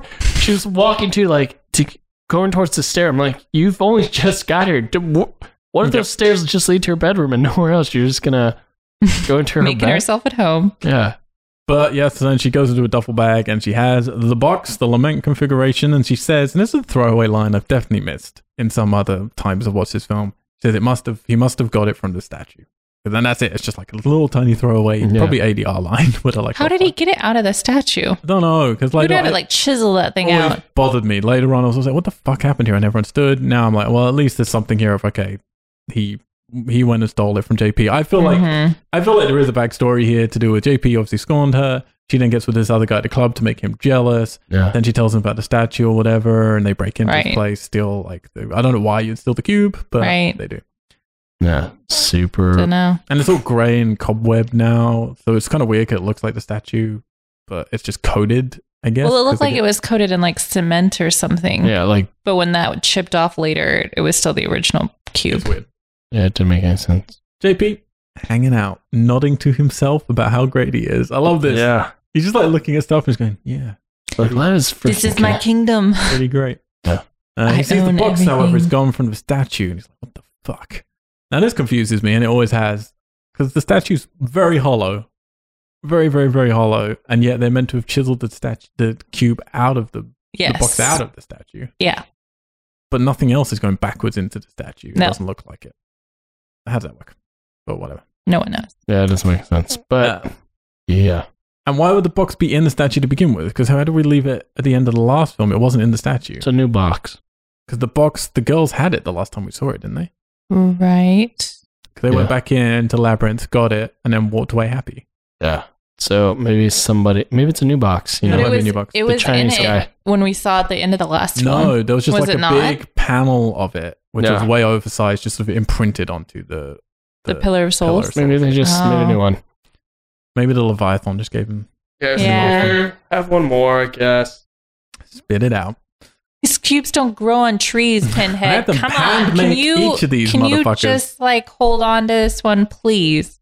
Sorry. So of course he decides to reach inside the statue Yeah, because it's making sounds. Why the Better why poke did it. you decide? When did anyone go, sounds coming from a dark, ominous hole? I'm gonna reach in there. I was gonna put my whole hand in there. And then of course once again for me we just get all of these dumb horror tropes, which is like, all right, Yeah. and a rat attacks him because that's living inside the statue as well. Yeah, how would that rat have survived that long? Also, how the hell did a rat get in there? Why would it be in there? Is there food in there? Is there like an infinite source of food, air, oxygen? I don't know, it's Maybe his it's got in there room. since the cube was taken out. Maybe if you want to give him credit. Yeah. I don't really want to give him credit, but if I'm going to, that's the credit I'm going to have to give him. Also, yeah, just okay. I feel like you guys are trying to make sense of the things that Every don't time- really matter at all. Every here. time I think it hurts. So then JP's like thrashing off the rat, so his blood obviously goes flying everywhere, hits the statue. I like this moment. We see the statue like soaking the blood up into Yeah. it. Yeah. And it goes into like Pinhead's Mouth. mouth. Kind of cool. Yeah. He's upside down in this though. Yep. Yeah. You notice that? Yeah. Yeah. He's not in the next scene. It's Nope. like they forgot to flip the image. Yeah, it's like they filmed it upside down and Yeah. forgot. Yeah, maybe. It's the editor's fault because he's up top and it's supposed to be like where the blood goes into his like- nose, whatever. But they forgot to flip the flip. image. I think you might be right. Yeah, and he's like, "Oh, fuck, we printed this Not already." now. Whatever, just Mystical. yeah. Yeah, it's very Because I was just like, okay, you put the statue upside down so the blood flows into it, and Yeah. then I realized, oh, you wanted it to look like it floated upwards. You Mhm. totally screwed up, bro. Meanwhile, Terry's making breakfast for Joey out of a microwave cookbook, whilst not using a microwave. She's setting fire to everything in that kitchen Yeah, what? and using a metal spatula on a non-stick pan. Yeah. I would murder this girl Also, wearing my clothes. and, is it Smoking. her? Okay, is it her clothes? Okay, two things. Yep. Everything's on fire. I'm like, wow, there's definitely smoke alarms, and they should be going off like crazy. Yeah. And then she's like, oh, hey, and starts to waft it with the cigarette hand and spatula. I'm like, you're ashing over everything now. And she's like, oh, hey, sorry. She's a kitchen virgin. Yeah. Right, man. kitchen Christian. virgin. I wrote down in my notes, whose shirt is she wearing? Because that is definitely not huge. Joey's. Yeah, it's I'm baggy. like, did you guys just, you know? I think it must be Joey's. Like, it's proof that at one point she's had a boyfriend, like an Yeah. ex-boyfriend shirt that's left over. Or it just seemed like they just woohoo last night. And Yeah, there this is is like the a morning sexy after. vibe between yeah, the two of there was a them. vibe like they're just like she's walking around just in the shirt. Yeah. And so is They're Joey. both wet. Like they both have wet hair. Yeah. And it's like, Oh, they both were wet. jeez. Yeah, it totally is an undertone that they had Yeah. it hooked up for sure. They had like Yeah. a very intimate It was talk last sweet. night, and then it just you don't know what happened. Yeah. And now they're both in like the super short dress robe and Yep. They're in the morning after. They're in the Yeah. shirts that they wear at Hinoki and the Bud. Yes. You go to a restaurant in LA. That's what all All the staff, all the hostesses. all the hostesses wear those shirts. Yeah. They just nothing wear else. long, like men's like the shirts that are What always place in is the this? 90s Hinoki and the movies. Bud in down Beverly Hills. Yeah. It's Really- always like really the great shirts restaurant. that girls wear of the guys they've just had sex with Yeah. that somehow look like they could be dresses and that would be huge if the man actually wore them. Yeah. It's like those are not to your be fair, boyfriend the 90s shirts. guys wore big baggy shirts in the 90s. Not that long though. Not that long, they would have been man. all Yeah. bunchy like in their pants. Yeah. That would've been weird. Yeah. I mean, I have some that are long, and I'm like, if a girl wore them, Yeah. then it would just look like a normal, Yeah. normal shirt, kind of, Yeah. just Yep. slightly bigger. They would not be covering She's up showing your stuff. Yeah, hoo-has. it would be, you would basically, if I was to wear it, it'd be like shirt cocking. Just, these are the things we're picking out in this movie. Come on, there's so much. It's right. We're just with trying to things. decide if they had sex. I think they have sex. Let's just say yes. because when they talk, they're like face to face, and they're right about to kiss, and you're like, just fucking kiss. Let's get on with it. What I don't understand is they spend the night together, whether they're having sex or not having sex, and Terry hasn't told her anything yet. She hasn't told her, like, It's like there was more to ask her in terms of, well, what exactly happened with the guy? How did the chains get into him? What was going on with the box? Did he open the box? My logic behind that was, you give it up, you have no more cards to play. She's gonna kick you out. That's true. She just doesn't want to be kicked out yet. She's like, I just want love, to be loved. Instead, Terry goes and looks at the Frasier soap opera view out of the painted of the photo wall that she's got on you. This is a great view. It's it's so obviously a photo. Yeah. Well, even if she could, when she goes, if you look over to the left, there's the, and then doesn't say, because you don't want any defining landmarks. Yep. And then Terry turns around with semi-watery eyes, and she's like, "Oh, you're so emotional. I have to hear what you have to say." Yeah. It's just I love such a weird. I love your place. I just wish I could live. I just want to burn it down. I love it so much. Just kill you, stab. Fire. Over the bus. Configuration complete. Transformers. Whoa. Okay. Should have, come in and did some research for this. I'm still surprised Platinum Dunes haven't done a remake, but yeah. But it turns out, like we said at the beginning, Terry was the one who found JP the statue, so she knows where she got it from. So Joey looks at her, she's like, "Why? What are you thinking?" And she does this little smile. "We're gonna go shopping." It's the most. I tell you what, it's the most I believe her in this entire film. The Pyramid Gallery, however, is closed, and some dude on the street walking his dog says, "The owner's been in Hawaii for a month," and blah, blah, blah. Don't think that's his dog. That dog does not like him. Also, sketchy dude with a dog. And then they throw in the track of Big Dog growling and barking. I was like, this doesn't even work. And then he pulls the dog off screen. Oh, God. Yeah, Terry says it's bullshit. JP bought the statue last week, but we discussed then what you guys think with that, which I agree with now. And then Terry, who hides a lockpick in her boobs apparently at all A times. huge, safety pin. Yeah, It was massive. It had to have been comfortable 6 at all. inches long. You never know. So they break in, and then at least this time we don't get to see them break in. We don't get anything like Kyle sticking a screwdriver in a lock.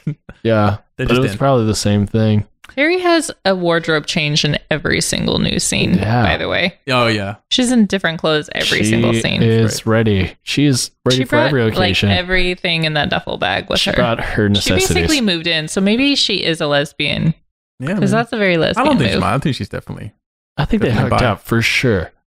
Yeah, but I'm saying that's... It makes the film more interesting. You hook up one time, lesbian's and we're together now. It's some emotional investment if we think of that. She went... yep, we're now bonded. So they start looking through the paperwork for the statue, and Joey says, "Oh, this is gonna take forever." Which, for starters, is the most stupid line. It's like, you're a fucking journalist investigator. You have to look through some folders. Yeah. Also, if you're good at your job, you'd be able to go and find your answers pretty quick through those stacks of paper. Which, it's stupid enough anyway. But then 2 seconds later, Terry just pulls out something. Terry's the one who finds it, which is hilarious. Look what I found from the Channard Lunatic Asylum. The statue was bought up. At least we get a proper tie-in. It is a true sequel. The statue was bought from an auction.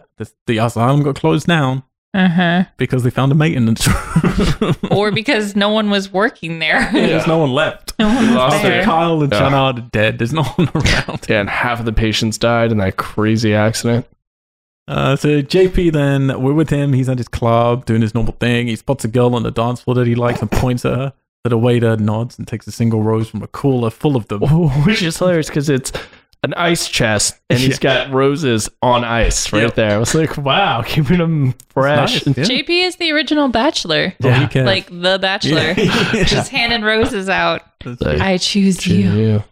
But what I love is that he's literally walking over to the girl, but he gets the waiter to give the girl the rose, and then she turns around and he's just there. Like, Everyone's like, "Oh, I like this bartender. He's so cute," and then they're all like, "Oh, it's not the bartender." Yeah, she's talking to somebody else, or some dude's like talking to her, and then the bartender gives it to her, and then she's like, "Wait, who is this? Who is this from?" And before the bartender answers, the man who was sitting next to her is gone. Yes. And it's JP immediately. And he goes, "It was me." Yes. And I swear to God, in the other shot, when JP's looking around the room and sees her, she's talking to another man.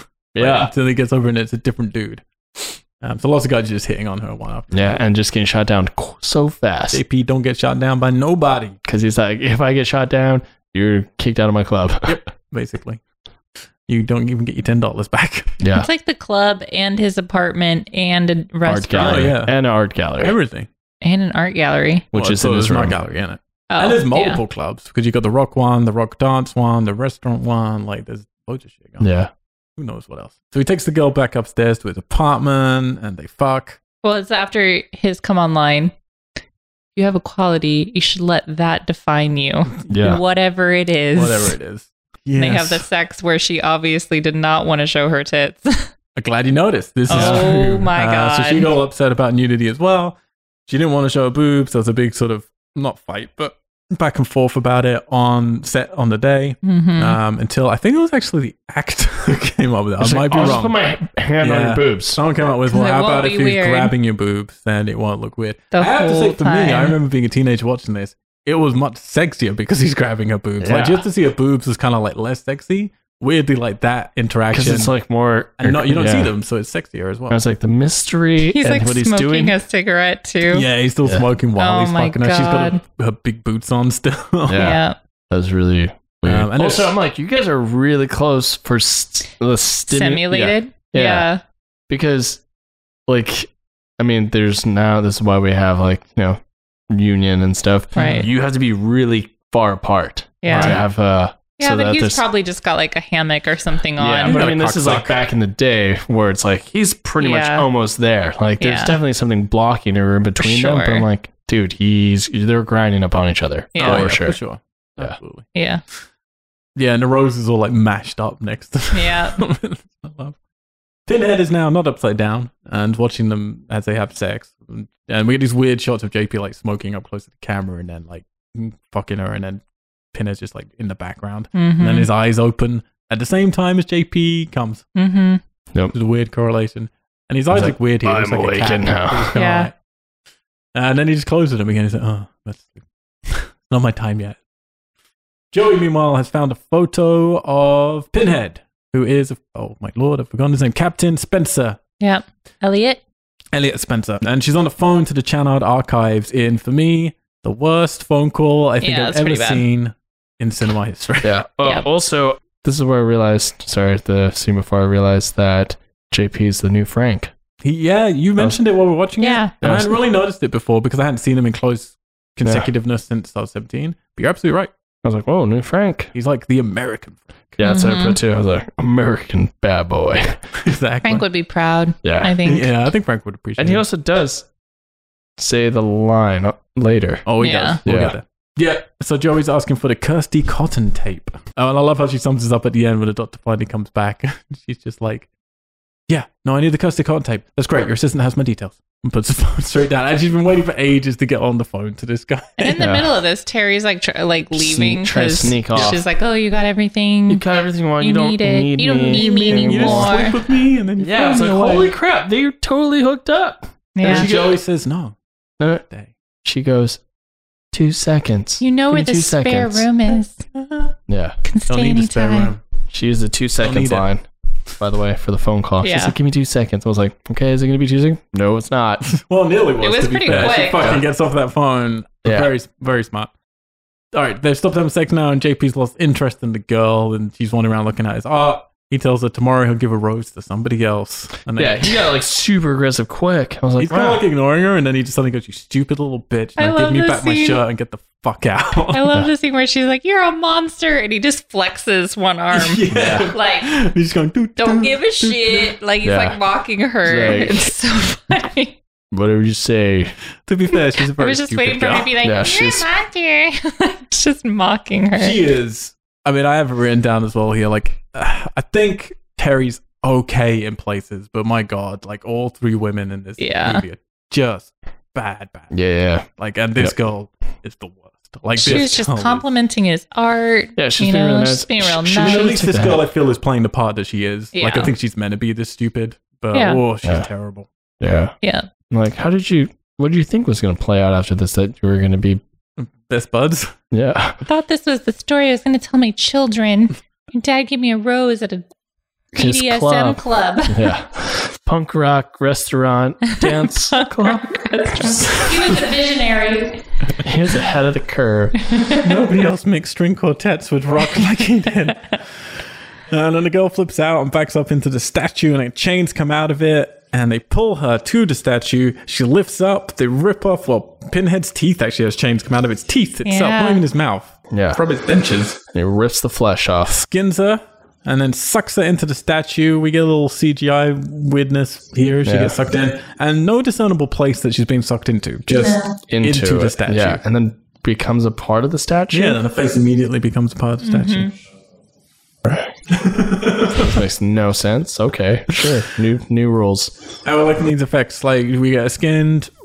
I don't know if she looks as good as the old skinned ones, to be honest. I don't think that they were going for that much detail because it's so quick. Yeah. They were like, it's going to be like a half a second. They're going to see her. Were you expecting, I mean, this is the first time for you guys. How are you feeling with Pinhead been trapped in this statue the whole time? It was interesting. I didn't really know how to feel about it at this point because this is the first moment you see him even with any sort of activity. When he's talking and I was stuff. like, is he just going to smooth talk everyone for this whole movie? Well, this is a real flip for him because this is where Pinhead has to be the guy bargaining with everyone the whole time throughout this movie, pretty much. So yeah, she becomes part of statue, and now Pinhead's got his pins back, to which JP exclaims, Jesus Christ, and Pinhead says, not quite. You enjoyed the girl, and so did I. And then they have this sort of argument about it, when JP's like, no, it's not the same, it's not the same. Then he becomes the JP American Gunman. Yes. Yep. Desert. I'm pretty sure that was a Desert Eagle. Yeah, I think you're right, actually. Which I'm like, why play that many times in video games. Yeah. Like, why do you have a deagle, bro? He's JP. So I've got down written a lot of quotes from here on out because there's a lot of Pinhead does lots of cool quotes. He really does. They're like, this film is full, for me, of terrible dialogue. Yeah. And not all of Pinhead's ones work, but they give him so many lines. There's a lot of classic Pinhead gold here for me.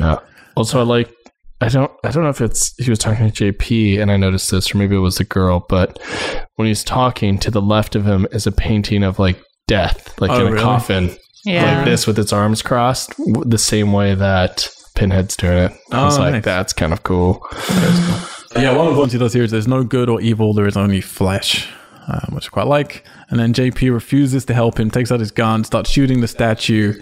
It's a statue, man. I know. There's only one spot you could maybe shoot, which is his face, but you're going to shoot. Worried about it reflecting and hitting like ricocheting. Yeah. What an idiot. What a dick. Yeah, he's about to shoot statue, and then I do like Pinhead goes, is that the same gun that you used to kill your parents with?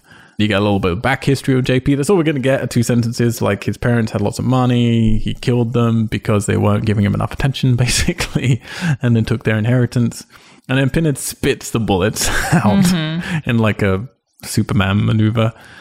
This for me at the time, I remember being 17, I was like, okay, this is too far. America. JP just starts crying on the floor in his massive underpants. Is it really big underpants? They are nice big ones. But I really like I was complaining a little bit in part 2 about Doug's performance. I think Doug's back on track. Not all the lines are, not all the direction is, but I think Doug is like giving it his all as Pinhead in this one. Yeah. He's giving it a lot more than he was in the last one. He's got some dignity back, which I like with the character. You feel like, okay, this is someone you would be a bit scared of. Even I didn't know what he was going to do next. Yeah, because you're like, he's in the statue. What the fuck is he going to do? Yeah, like he could just turn him around to face the other wall. Yeah, seriously. He's just like biting at you. Or just build a metal box around him. Yeah. And with a little blast shield. So when you open it, it goes... He just starts doing Han Solo impressions. Yep. Yeah, he has another good line here, because he's trying to tempt JP and explain to Look, you will want the world I can offer you, basically. And he does this cool thing where he's saying, I can give you flesh, power, and then dominion. And I really like the way he says dominion. It's cool. Dominion. But then JP's security guys have heard the bullets and goes to check on him, and JP says everything's fine, so we know he's accepting Pinhead into his life. What else is he going to say? No, the statue that's inside of here just ate the girl that I had sex with. Can you guys take care of this for me? Thanks. I feel they would. I feel he's definitely killed people before. The statue, like his parents. Oh, JP. Yeah. So then Doc and Joey are meeting up very briefly just to remind us that Doc exists and likes Joey. He gives her the tape of Kirsty Cotton and is super friendly. So we see Ashley Lawrence. She is back. You weren't convinced. I just love that the reason that she's outside is to get some fresh air because she's been doing so much work inside. Like, I just have to take a break. I need a break. I need to get outside. I looked through a folder yesterday for 30 seconds. Exhausting. Fucking exhausting. She's just probably like, oh my gosh, Terry is around me all the time. Just wanting. She probably needs to get away from Terry. I realized I wanted to hook up. I didn't want a wife. I need to step outside. It's not a microwave wife anyway. You want to at least just like learn to take a cooking class. Do something useful. Do something useful besides you gave me all the information. You're right. You have nothing else to give me. Even the sex is subpar. Even your midriff is not enough. Yeah, so you weren't convinced it was Ashley Lawrence returning as Kirsty, but it is. No. She's back in some video footage. Doesn't even sound like her. Oh, I think it does. So it's an interview tape. So I've got to ask you guys, when did this happen? Because it just looks like she's talking to an empty room. Well, this is from the asylum. So she was interviewed at some point in Channel Silent. We know from the moment she wakes up, we're with her. So we know the only time that this could have happened is before she wakes up. So in between the first film and the second film. Maybe it was in between her talking to the cop and then before she takes a shower. And then she gets out because we don't see her for a few minutes in there. Yeah. So maybe Kyle was like, oh, we need a video. Could you just take your top off? And she's like, that's weird. He's like, okay, never mind. There's no way that this would have happened. I know, it feels stupid. Like the people it's who completely contrived. I mean, it's written by Peter Atkins who wrote the second one, but it feels like these are people who heard, oh, what's the second one? And the mental institute, what happened? Oh, there's a pillar. All right, we'll get a pillar from the mental institute. She was in the mental institute. She must have done a video at some point, right? To interview her. They video everybody at mental institutions. Never happened. So she does at least here give more clarification. She says the box just wants to open itself. Right. So this is rewriting the law drastically. Yes. Yeah. To allow anybody. It's just like it picks who it wants to open in and it opens. Which makes sense. I'm fine with it. But it was not something that Kirsty knew in the second film. I think it's because they're just entering the dumber and dumber girls into this. So they're like, we have to make this puzzle easier or this is never going to work. There's no master puzzle opener here, for sure. And then Pinhead's human self, Spency boy, comes to her in the videotape saying she's telling the truth. Spency. So we start to get these very... I remember again being a teenager and just like, oh, that's cheesy. Yeah. Yeah, what's really the point? Pretty painful. Yeah. Meanwhile, Terry's looking at a box while reading about battles of 20th century. Yeah. What? Well, having a popsicle or sucking on a lolly, holding a cuddly, and walking around with basically nothing. A nice weekend. This is like she's just reading and chill. This is like the dirty dream of the director. Basically, that's how this feels. It's like I just like if a girl could dress like this, suck a lollipop, hold it cuddly, but also when you be smart, so you're reading about history. I want a smart, sexy, but fun young woman. Yep.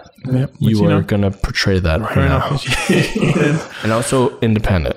The box is all polished up and she thinks that maybe Joey did it. It's not polished though. It's literally just isn't covered in concrete. Yeah, that's what I mean. There's literally shards of concrete around it. Yeah.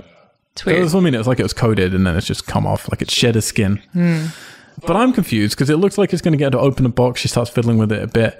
But I'm like, what happens if she does open a box? Because Pinhead's... It's already open, technically. Well, no, it's not open. Pinhead was brought into the real world. It's kind of how they've ended it. It's like the statue, with no explanation, came over from the other side to the real world, much like the box came over from the other side to the real world. So it's like a conduit and Pinhead kind of piggybacked into it. It's kind of what they've retroactively tried to make happen with the Pillar of Souls. So the box isn't open at all. It's just Pinhead is trying to come to the real world, and that's the whole point of this. And it was very big in vogue at that point, with like getting Freddy Krueger into the real world, getting like different horror villains into, that's why it's Hell on Earth. Yeah. So if she opens the box, it's going to open a doorway to hell, right? But Pinhead won't come through it. It'll just be back into that whole labyrinth again, I guess. Maybe the other Cenobites would come through. Yeah. Maybe. His pals. He ditched them.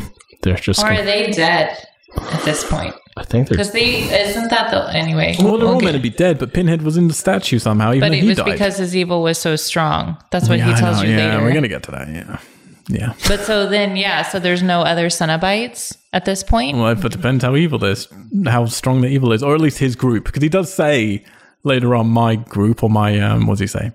I've written down the word later, we'll get to it. Anyway, JP somehow knows how to ring Terry. He's got the number from the car to get it. But why would he think Terry's hanging out with this girl who was looking for Terry? Because he said, because she even says, how did you get this number? And he's like, she left her cards all over the club. Yeah, but why would he think she was with that girl who was looking for Terry? Because she was looking for Terry. Because she's looking for her, so he assumes that he found her, or she found him. That she might know where Terry is. Because some stranger looking for the girl knows this girl better than the ex-boyfriend of the girl. This is the scene before he calls. Calls like 5 people. It's like, hey, is Terry with you? No. Okay. Hey, Terry? No. Fucking. Who the hell let the scene play out? She's freaking homeless. How do I find this bitch? Hey, Carla. Yeah, it's JP. You seen Terry? No? Do you know where she might be? Oh, okay. Yeah, 1 second. Hey, Joe? Hey, Joe, you got those cards? The one the journalist left? Yeah. Okay, cool. Yeah, I got the number. Thanks, bye. Oh, shit, she answered. Hello, Terry. And I called a bunch of people, and then she finally answered. And he was like, just like, do you have my copy of Child's Play 2? Look who's stalking. But I also like hear... He was probably ready to be like... That's beautiful, by the way, Jeff. Thank you. Yeah, I feel like... acting, by the way. That's better than I've seen in the last few hours. You know. But it's like, why does he have to go for her? Why? He get a million girls. He just goes down the club and gets a million girls. Like, we've seen him display that it's like as easy as handing a frozen flower to someone. Because I don't know why he needs her. No, he doesn't. He doesn't. Unless like he's just angry with her. Like, but I don't think he gives a shit about her. Preamble to like he's trying to get to what's her face? He's trying to get the Joey. box. No, but this is the problem I'm going to have later. Is that Pinhead has nothing to do with Joey for the rest of it. He doesn't even know she exists. Right. For this entire film. And then at the end, they have this big, like... guy does. Yeah, Spency boy does. So maybe it's like by osmosis that they... They don't seem to know anything about it. I know. They don't seem to know what's going on with Spency boy. I think he was just probably trying to kill all his, like, easy drama. He's like, oh, she caused drama. You know, I'm going to kill all the people, all the girls that piss me off. I'm going to get revenge on all these bitches. Or, you know, he's just trying to, like, I'm going to apologize, and then they'll not be able to tell anyone that I finally apologized and was truthful, and they'll be dead. So anyway, he does, and he lures her over. He tries to lure her over to his place. She puts down the phone on him, and then it rings again, so she sends it a message, and it's Doc saying, congratulations, Joey got that job in Monterey, California, yeah. So you better like pack up your house and blah, blah, blah. You're going to sell me your condo. So Joey comes home to an empty house and finds a Terry left her a note. She trashed the house. Saying, Joey Monterey, you liar. She's like, thank God she's gone. Yeah. So we're meant to believe, because it's, transpires later none of this is true, are we meant to believe that Pinhead rang her up? Or like, what? Like, who's impersonating Doc? Because this isn't real. Well, we don't know that this isn't real. The phone call's not real. Is it? No. I thought it was real. How do you know that? I'm trying to remember. I have like definitive stuff, I think, from making ofs and stuff where I know for sure that it is not meant to be real. The phone call is a trick. But then we also get it just purely from Joey, like from reaction. Like her career's going down the drain and none of that's happening. I don't know. And then doesn't she go for the messages or something? There's nothing on them or something? There's it was blinking. No, it's blinking. Yeah. I don't know how. I know for sure that it was not their intention that this is real. This is meant to be a trick. I don't know. Just to manipulate Terry. Unless there's like this thing that Pinhead really wants Terry, so he has to come up with a way to get her to come to JP's. Yeah, but it's like, how? I know, but it's like, why does he only want her? Because so he can use one line. Come to daddy. So Terry goes to JP, who tries to seduce them over by the statue, but Terry's not so sure because she's like, I don't have sex with you just yet. And it's like, that's all right. So I'm going to go sit on the bed. All night. Because we don't want to have sex. I'm going to sit on the bed. It's like, no, we're going all night until you have to fuck me, basically. And then we cut to Vietnam again. Joey's dreaming the same dream. She's in the bunkers suddenly, though. World War I. Trenches, actually. Sure, trenches. Of a terrible sort of wipe screen in the background as it goes from Vietnam to World War One for no reason. She could just turn around and she's in World War One. Yeah, save your money. Don't do terrible wipes. There's no need. And then we got Spency boy. He arrives, and then she wakes up. Her TV is in static, and Spency's talking to her. Says, "You have to help me, Joey." Meanwhile, JP is trying to get Terry to come to the statue with his sexy lines like, "Come to daddy." That's the one. And that's when he really does cement. Yeah, he's definitely the Frank. And I love that he's like, I hate seeing you in pain. I just want to hug you. I just want to tell you it's all right. And then she holds out her arms like a little baby. And he's like, no, that's not fair. You have to come to me. You're on the bed. That's not fair. He's like, he's basically insinuating like, if I go to the bed, you know what's going to happen? I'm going to have to fuck you. Yeah. Like, you have to come to me. Yeah. Who in the world? I look at a shot of him where he's like there and he's got his little evil eyes and his little arms out and hunched shoulders. Who's going to go anywhere near that creepy motherfucker? Yeah, especially about that statue. Be like, no. And she knows about the statue because they've just been discovering about it all. Yeah, well, she didn't have much. But she doesn't. That's to her benefit. She's going there. She's heading towards him. And then at the last minute, she turns away. But JP's had enough. Grabs her, and then Pinhead comes alive and she starts going. That's all he does. He falls into the statue, but then she grabs a knuckle duster and punches him in the face. She falls to the bed, and he kind of gets weirdly on top of her, and then he grabs her by the front of her pants, like the crotch area, and pulls her by to show her the and he's like, watch the stairs, watch your head on the stairs. Yeah. To be fair, it's either that or her hair, and it's hard to shoot someone pulling by the hair, so I feel that's the easier way. You should know. Yeah, it is. Yeah. So, but she grabs a knuckle duster that she has. She's got loads of stuff in her boobs. She's got like lockpick, knuckle duster. She's like Inspector Gadget. Dude, she is ready for the world. Yeah. And she smashes him, and then she's about to leave when Pinhead suddenly stops going, rah! And decides, oh, fuck, better bargain with her now. Well, it's because she's locked in that room. Yeah, she's locked in the room. She can't get out anyway.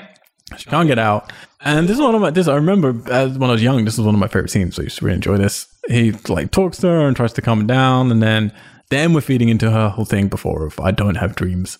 And he starts saying that there are two keys in this room. One is in what's his name? JP's pants below him. And he's like, you could probably get to the key without me getting you. Probably. And the other key is like, it says like you're at the door to dreams. You can let yourself back into that world that's banal, hopeless, and dreamless. Or basically, you can come with me and I'll give you everything you could want. He says black miracles. Black miracles, yeah. Which I'm like, that does not sound good. Racist. Sounds pretty... No. It's like, only white miracles for Destin. Well, being a person of color, I only want the purest of miracles now. No, because it's like, what is it? Like the satanic things. It's like, black mass. Yep. So black miracles just sounds like some kind of sacrificial thing should probably pass. Yeah, but she's already said that she's kind of like into weird stuff. So and her life is terrible. Yeah, and she doesn't dream or sleep. Joey doesn't want to date her anymore. And Joey's JP's moving to Monterey. Yep. Oh, you could left for her, but Pinhead boy. That's true. So Terry's done pretty quickly. And then just pushes JP into statue. We've got a pretty funny long shot. She's trying to like pull him and she can't. And she just kicks him on the floor. I think she really tried to. And then she was just like, I should probably just kick him. That'd be easier. And maybe he went, kick me. Like with his, as he's laying there unconscious, he just whispers, just kick me. Just kick me. Just kick me. She's like, keep rolling. It's gold. Let's go. Yeah. This is real life. We're captured. Yeah, because this is the only. I'm like, wow, she's really trying. She doesn't know how to do this. Yep. And discovers that she sits down and just kicks him over. Then, as soon as you push him in statue, he wakes up instantly. Pinhead starts screaming again, and then weird drills come out, and not just come out of the statue, but fly out of the statue, embed into his head through his skull, and are like separate. It's like it looked basically like a thermostat type of thing. Like really water. Thick one. Like, yeah. Where I had two... It's almost like an oil drill because it had that like pumping action. Yeah, they're like pumping. It had a gauge on it, basically. Yeah. And two copper piping. Very weird. I don't know where this came from. I was like, how it maple syrup from the statue. I don't know. Give me your syrup, boy. And then the statue starts to crack. We get big dramatic music, and we get the rebirth of Pinhead finally coming out of the statue. The amount of times from this point onwards where we get the big music and Pinhead's in the scene. Like they announced it so many times. It's like, aren't you amazed? He's back again. Yeah. He's been gone for 10 seconds, but this is the first time. And it is a pretty cool moment. Like everything falls apart and the music's really big. There's and he's like just standing there. Streaming through it. And it's nice to see him back properly, not immobile. Yeah. I was getting concerned that he was going to be stuck in that thing for this whole film. And I was like, this is not going to work for me. Yeah. So there he is, looking pretty cool. And then Joey wakes up to a World War I radio station that's playing in a house. In a cupboard, she finds, I think it's the same player that we see in the opening of part 2. Yeah, because it has all the like countries and cities and things on it. You can tune in on the war radio. In a cupboard, and she retunes it to hear Spency Boy's voice, who tells her to go over to her window. Go to the window. Thank you. Opening the curtain, she sees a kind of freeze-framed diorama of Spency Boy on the floor from the opening of the second film. He's got the box in hand. He's sort of mid trying to open it. And she puts a hand through the window. We get digital effects. Whoa, first CGI. Did you notice that he's both a mannequin in a couple of the scenes? Like him holding it is like fake in some of it. And then there's one where she's walking straight up toward him that you can tell that it's him. He's moving a bit. Yeah. But all the other ones are just like this like weird mannequin plastic. Mannequin? Yeah, it's really weird. Because anytime you see it from the back, it's like obviously there's like tufted fake hair on top of it. Yeah, it was really weird. I was like, why couldn't they just get him to sit on the floor for I don't know. Yeah, 5 or minutes? just get a photo double for that. Yeah, it was weird. That's really easy to replicate. Because at first I was like, oh, they're trying to make it look like a diorama, like a fake representation. But then there was one where I was like, nope, now he's real. Oh, now he's not. Yeah, it was really. I didn't notice that. I kind of like this, though. I kind of like when she opens it and I'm like, what? I've forgotten what's outside. And I was like, oh, what's going to be there? And it's just like the other room on the other side of the mirror and him frozen in it. It's kind of creepy. I think it's one of them. I think it's probably the creepiest bit of imagery for me in the film, actually. But just like, I went through the window. Yeah, and what do you want me to do now? Yeah, and Jules over to him. She's like, hello. I just walked into madness for you. Talk. Yeah. She just gets a little bit like every fucking line. I hate her. I'm sorry. Every line she says is just so stupid. Yeah, that made me just go, gosh, you're talking. What is you? Oh my gosh, just die. That and like, what are you wearing to bed? Yeah, no. Her nightgown is terrible. That's why. Like she's from Hound of the That's why Baskervilles. Terry left. Yeah. Just your Enjoy your shitty, sad Monterey life. You stupid your slag. stupid Bill Wheat nightgown. You want a British one? I do know. The door opens and she walks through it, and now she's in the trenches at nighttime. And World War One. Spency Boy is standing over there looking out, and it's kind of too great nice. yonder. He's a very proper English soldier. He is so proper, so polite, very gentlemanlike. You'll have to help me. No, you're not dreaming. And he reveals he's Captain Elliot Spencer. He says, hell is exactly what's going on, Joey, and we have to stop it. What the hell is going on? Hell is exactly what's going on. I'm glad you set me up for that one, because I've been waiting to say hell is exactly what's going on. It's like someone's going to come here. Because the stream is really boring. We get so much exposition here. Yeah. Loads and loads. So yeah, we get the exposition here, which is very important apparently. There's a million ways they could have written this. Instead they write it this way. A dream of one war is a dream of all wars, Joey. Your dreams of your father let me find you and then bring you to this, a kind of limbo. It's like, what? What? So her dreams of her dad in Vietnam, who clearly was left and died in Vietnam, joined to the World War I dreams, which allowed him to then find her through the static of it all and then bring her into it. And then he says, those who didn't die from the war drank themselves to death. I went one step further and became an explorer, which explains a bit more of his back history, at least. This is the stuff that they wanted to be there at the beginning of Hellraiser 2, but they didn't have the budget for it. I kind of like that. I like that idea of the end of World War I. Yeah, like people just like in disarray and didn't know what to do with their lives. And he wasn't a Frank. He wasn't a JP. He's not the kind of character who's going to do this normally, but he was left damaged from the war and that sent him into this abyss. And then they reuse the creation of Pinhead again from the second film. We get the same footage. And this bit, I want to know what you guys interpret with, how important this is. Because he says, I found the monster inside the box and it found the monster in me. So I interpret this in a particular way because I think I want to interpret it in a particular way that allows me to enjoy all of the films more. I want to know what you guys get from this. Because there is definitely a duality, obviously, in this film between him and Pinhead as sort of separate entities. I took it as like he met Leviathan inside this box, and then it kind of had a similar like emergence from him that happened with the terrible Channard Cenobite, but with him it was something that was more liberated, that was Pinhead, and it kind of merged the two things together. You know, when they seek the box, they all have like these desires, and you know, since he's been in I don't know. I was making it as if he's been in war for so long, and what he was doing was just like killing people endlessly, that he wants something more. And then he became the person who decided where people would go, essentially. Yeah. So, and that was what his thing was. He's like, I really like doing that. And it was awful. I mean, because when people end, like when wars are done, like soldiers don't know what to become anymore, because all they've known is to kill. And so this was what his calling was. He's like, yes, I do like this. This is what I am. I'm a murderer.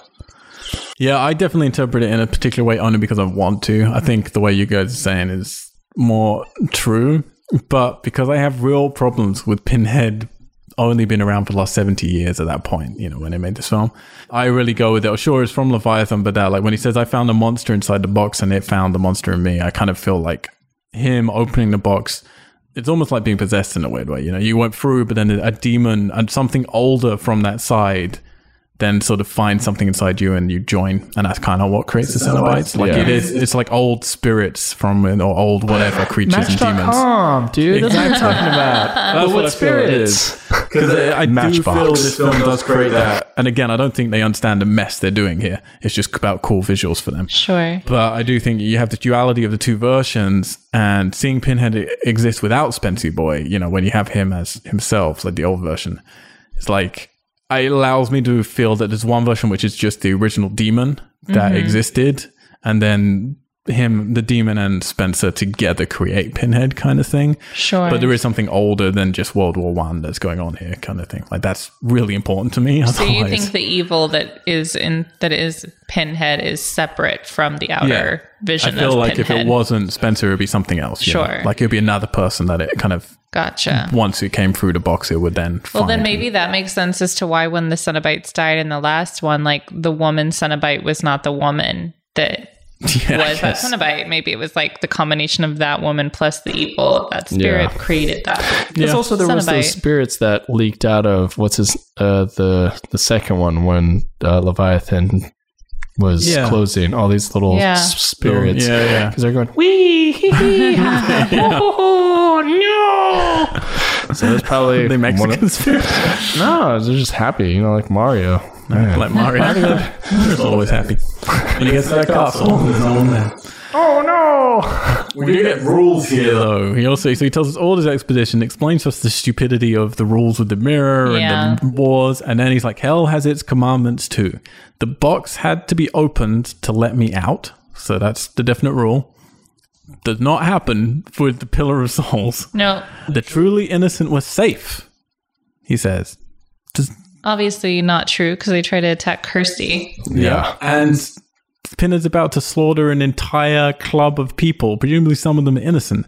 But it's because they're at like the slutty club. Oh, they can't all be... Come on. You don't hang out at the boiler room. now? Oh, yeah. They showed them. They all look You're super guilty underage. by association in there. I feel... But this is for me like why I feel like the Pinhead in this, because I feel like he's separate. I feel like when he came into Earth, it's like I feel like Spencer kind of died in a way in a bit and became separate then from Pinhead. Yeah, so he doesn't have moral boundaries anymore. So for Pinhead in real life, this is the demon Pinhead essentially in this film. That's my personal interpretation, which I don't think any of them thought about, but you know.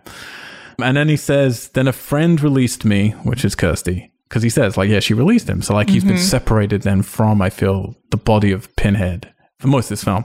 And he says, my evil, though, was too strong. It hid, it waited, but no longer. Which, it's like, I guess, is his evil spirit, and it came into the Pool of Souls. How that came into the real world to begin with, don't know, but there you go. Then he says this great line, which I love, where he's like, it's out there now in the real world, Joey, unbound, unstoppable. But there's something we can do. And then she says, well, then what can we do? And he says, there is something we can do. You just said he's unstoppable. I know, I wrote down the same thing. I was like, what?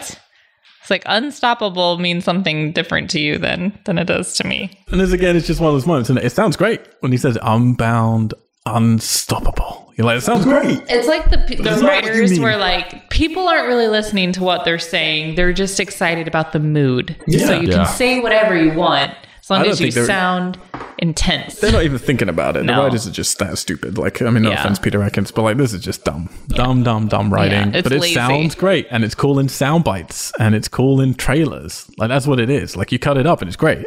But put it in context, it's like, no, that makes sense. Yeah. So he tells her Pinhead wants to destroy the box because it's the only thing that can send him back, and he tells her to use the box to bring him through the window to Spencer's dominion, where he has all the power. He can't take the box, which is a new rule for sure as well, much like a vampire. Can't come into your house. The box has to be given to him, which does retroactively explain a whole bunch of stuff in the previous films. Because I don't think Pinhead ever, like, the only time we've seen him picking up a box is the very first scene of the first film, where he picks it up off of the floor after Frank has been taken to hell. Right. And then he picks the box up off of the floor and sort of solves it himself. Yeah, he and then puts it sends back so himself that they back can to go hell. back. Yeah. So yeah, he's never like taken it off somebody before. Right. So he's there and he says, be careful because he can be very persuasive and very inventive. And he's also really handsome. Plus, he's a great kisser. We should probably run through some like trials here to make sure you're ready for this. Make sure you're ready. If you can resist this kiss, let's practice kissing first, and we'll go from there. Just imagine it's him, but it's me. Just like imagine the pins like sticking out of my face, but it's the same person. Okay, go. Meanwhile, at JP's club, we see his art is starting to come to life. Baby doll, the mannequin art, and then there's a huge explosion, and Pinhead standing in the middle of a club. A scene that, even in my first night watching these three films, like, well, I never thought I'd see Pinhead. No. It's like I'm in a club called the Boiler Room. It's about to get hot. It's about to get lit. And this is one of the two places where the money really went in this film. He uses chains to kill everyone. He uses ghost icicle CGI things where the ice in a glass of drink raises up out of it, floats, turns into Pinhead's face, then turns back into a shard of glass and goes through a girl's mouth. Yep. How do you even write that down? Like, that's complicated. Shuts all the doors, he shoves CDs into the DJ's face, and he's just cackling away the whole time like a proper villain now. Chains are coming out of pool table pockets. Like, we get a cliche shot of the closed door from outside with screams coming and then blood just seeping out. Right. Underneath. There's a lot of people, like, there are loads of people who, like, lots of people hate this movie. A lot of people love this movie, and this is their favorite, which you can understand because it's very, different vibe. Yeah. This is the scene that they love because it's just like, it's the Freddy Krueger scene. It's the Freddy Krueger at the pool party in Nightmare on Elm Street 2, just going out and killing all the teens. I seriously thought he was going to like rally his people. Like I thought he was going to come out and people were going to think that he was like the main act of this thing. And it was going to be, I know that I watched Hocus Pocus recently and you were like sort of watching it, but there's a scene where they end up at this dance and they sing this song and it like enchants everyone. And so everyone has to dance and they literally are like, dance till you die. And I thought that this was what was going to happen. I thought he was going to like be like, oh, people like dig me here in this realm. And then, but like be fucked up about it at the same time. Enjoy the fleshes of one another. Yeah, and then they just get crazy. He just like launches into just destroying everyone. Yeah. He was just there's no sexuality here. It's just like, it was very unsexy. You can't jerk off to the scene. This is no scene. I mean, maybe you could. I mean, I guess if that's your thing. Joey, though, wakes up on a sofa to the news and the TV about what's happening at the club. So she rings up Doc, who answers the phone with, Speak. Doc changes channel on his TV set, but reaches for a cigarette first, though. Oh, he does, yeah. First thing he does. Everybody smokes in this film. Everybody smokes. And then the one time they challenge it, they're like, why not? They're like, what do you have to live for? Or why do you want to live forever? You're gonna die anyway. Might as well smoke. Really weird. There's also a really, there's some, the sponsorship in here, where she pulls out the... No, that was something else we were watching last night, wasn't it? That wasn't Hellraiser. Oh, yeah. My bad. Sorry. There was a really bad sponsorship in the film we were watching last night, which shocked me. Yeah, so Doc can't see any of this news about the club on TV, but Joey saw it, and then she rushes out of the room, and we pan back, and guess what? TV is unplugged. Nothing in her apartment is plugged in. Yeah. She's got radio's not free plugged in. Electricity and free cable. She's stealing. I always want to know in these movies when they do that, why would it be unplugged to begin with? Why do you put your TV in and unplug it? I think he unplugged it. But why couldn't it just be a fake news story on your TV? Because... Why does it have to be unplugged? Well, why can't it even be a real news story? It's like... Yeah. Maybe all the reporters are as bad as she because is. Because it would be very expensive to hire all those people to be there on arrival of the scene. Everything we're about to get quite a big scene. So she takes the box, she drives to the boiler room, Doc's car's already there, so she heads in the sneaky back way to the club. And while Justin's going, no, don't go in there. That looks creepy. Yeah, okay. So she steps in. Let me just take over right here. So she steps in, and what does she see? Chains, blood, people murdered and dead. She goes, oh, you know what? I'm a journalist first, a human being second. If I would have saw that, I would immediately have called an ambulance, the police officers, fire department, and be like, you know what? This is just going to have to wait. I'm just going to have to wait. Or just slowly venture in.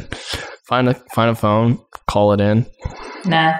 She's the hero, Justin. She's going to take care of business by herself. She doesn't need nobody. She's going to walk in there with her little box. Doesn't figure it out. I've got this box that's going to save the world. See what? There's an impressive amount of dead extras. Yeah. Yeah. There's a lot of people lying down, not moving. A good amount of like real people strewn in with like fake proppy things. It was good. And this is about a point where I remembered, hey, where's Terry? Which we do get answered. Right. But I was like, wait a second. Yeah. And then stage lights turn on because apparently Pinhead has, a show gaffer to like start shining lights on things. And a door opens to a room of many, many, many candles, which seem to follow him around. He's not in hell. Now, to be clear, the door has not been opened to hell. Hell's dominion is not turning up here. He's just on hell on earth. But one of his powers is not only to do chains and ice things, it's to manifest candles and light them all, because there's a lot of candles to light. I feel like if you're a big enough villain that you get to choose your mood lighting, and like Pinhead's just like, I'm really into candles. That's old school. Yeah, like, he's they're vintage. scented candles. I mean, the body starts to smell, so I got these like lavender. They're scented, yeah. He like chooses the scent as he goes. It's like sometimes I'm feeling a little bit like vanilla, lavender, maybe cocoa butter. Yeah, feeling tropical. Yeah. So she finds Doc with his head cut off, holding it in his hands, and in place where his head should be, there's a camera that's kind of zooming in and out a little bit. He's like in the mid-stage then. He's not a Cenobite yet. No. And I've forgotten the word for it. I did have to look it up. It's a chimera. These are not actual Cenobites that we're going to see. They're the sort of midway thing, but we'll get to that in a second. Pinhead then appears, and we get more da da da da da. It's like the Batman music. It's like Pinhead's back, and everyone in cinemas meant to be going, "Yeah, we missed him so." Start crying. I did notice, not to backtrack, but I just remembered when he's murdering people in this club, there is one girl that you see who's got her throat flayed like the woman Cenobite in the second one. Yeah, I noticed which was not Terry. No. Which we'll then see, in a minute, that Terry is a similar state. Yeah, it was weird. Yeah, so we get some more cool lines from him, and he does one of my favorite ones, which is, there is a secret soul in the, I think it's a soul. I find it a bit hard to hear. There's a secret soul in the center of the world, and its sound is like razors through flesh, which I thought was pretty cool. Doug Bradley doing much better here. I'm really enjoying it. He says, like, I'll enjoy making you bleed, and I'll enjoy making you enjoy it. Now these are great lines. Yeah, deliciously fun. I wonder how many. Still over the top. I wonder how many people that are into BDSM use that line. Enjoy giving you pain. I'll enjoy making you bleed, and I'll enjoy making you enjoy. I don't enjoy it. I'll enjoy making you enjoy. I don't think I'm going to enjoy. You will enjoy the pain, and I will enjoy giving it to you, and you will enjoy receiving it, and we shall enjoy this together. The 50 Shades guy just like continuously watches Pinhead movies. Yes, I wish I could make this movie. So Joey's running away. She's out on the streets, and this is where the money went, isn't it? So she's in like a big film set. She's got electricity cords which she slaps. Yeah, well, she comes running around the corner and shit's already exploding. These two dudes are just minding their own business, having like a really nice time. Yeah, they're just walking, and chatting. They're just like, what the fuck? And like these explosions going off, and they're kind of walking faster. They're like, what the fuck? And then this car's coming down the road on fire, and she's running. So they're like, oh shit, we gotta get out of here. Friday night in New York, man. Dude, if I was this two guy, I wonder what they're thinking. They're just like, holy shit. Not again. I mean, literally, one of the last times I was in New York, I just walked down the street and there was a car on fire. Just in the middle, just like burning right up and no one anywhere near it. New York's a crazy city. It didn't happen to me. I barely saw anybody when I was in New York. It's October and it was cold and rainy. There was barely anyone out. It was really nice. I was like, I like New York. It's so spacious. Yeah, she slaps ladies that cut electricity cords. There's a fire hydrant that explodes in front of her, and then she starts running away from electric water. She was just like, very well. Okay. Which she gets away from by just jumping up on the curb. Yep. And then she gets hooked in the boobs by a gutter. Yeah. But she's holding her stomach going, ow! Yeah. And then the street just starts blowing up around her. Now, I have to say, it looks cool in that there's spectacle in a Hellraiser movie. There hasn't been spectacle in a Hellraiser movie. I never thought we'd see clubs. I never thought we'd see a street with explosions going off. It's also completely stupid. Yeah, it makes no sense. There's really no reason. Yeah. But these are the trailer shots, these are the shots that are in trailer, make it look, oh wow, hell on earth, he's going to come down, kill everyone. It's basically what they promised us 3 with Jason Goes to Manhattan, and instead you spend the entire fucking movie on a boat, and then eventually he turns up in Manhattan for 10 minutes at the end of the movie. Punches a dude's head off. Exactly. The first head punch. Is here, you're promised he's going to do shit on earth, and you get that trailer, he spends the entire movie in a fucking statue, but then we get 10 minutes of him blowing up the street at the end. You can find me in the club. You can find me on the street. Yeah. Come give me a hug. But then she gets tired and sleepy and she can't run anymore for some reason. She just suddenly goes, oh. She just stops by the TV place. I am just so knackered. I slept through a folder yesterday. No, you had to run a whole block. I don't even know what we are. So just live together, 2 single ladies. A little rest next to a TV, and then we see next to a TV shop, and then all the TVs turn on, and we see herself in it as if a camera's filming her. She turns around. Who is it? It's Doc. He is now Cenobite Doc, although, like I said, technically not Cenobites.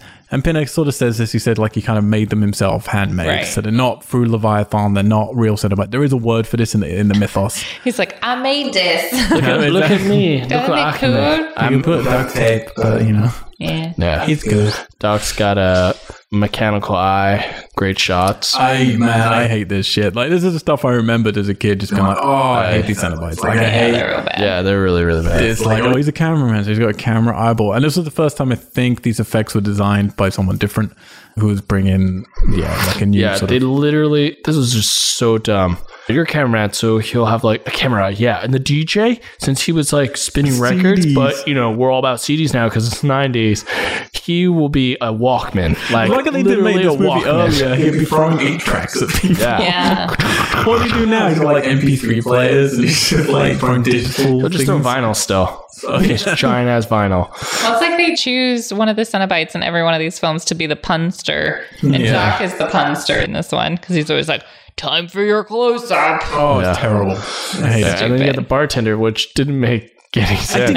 So this is the first time I understood as a bartender. I'd never noticed it before. He has a shaker. I'm like, what is it? He's about to shake things up. Why didn't you say that? Why didn't you say, let's shake things up? I did not get that was the bartender. This was I've watched this maybe 10 times. I haven't done his napalm because I was like, I don't know who this person is. He was making fire. And that's why you have that one shot when she goes to get a drink from him at the beginning. He turns around. He's literally waiting for someone to say anything sets to him. A drink on fire. Yeah.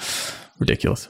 Yeah, whenever Doc zooms in on something with his eye, it blows up for some reason. Yeah. Everything blows up in this movie. He's got his eye on the prize. It's done. And then he uses his lens eye to punch a hole in a random stranger's head. Well, he's like trying to come on to her. He's like super creepy. Hey, man, hey baby, where you going? Don't run away. Like, also, what the hell, dude?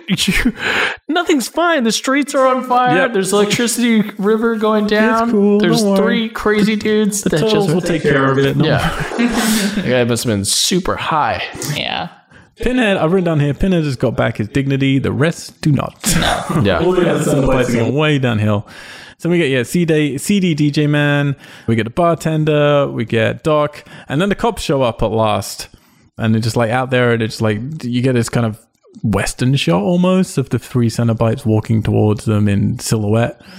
And then one of them spews gasoline all over them, and they just go, shit, gasoline, and then do nothing about it. Joey is like, oh, maybe you should run away from that. He runs away. I have written down that this couldn't possibly be America because the cops actually ask questions before they shoot people. Yeah, that's a good point.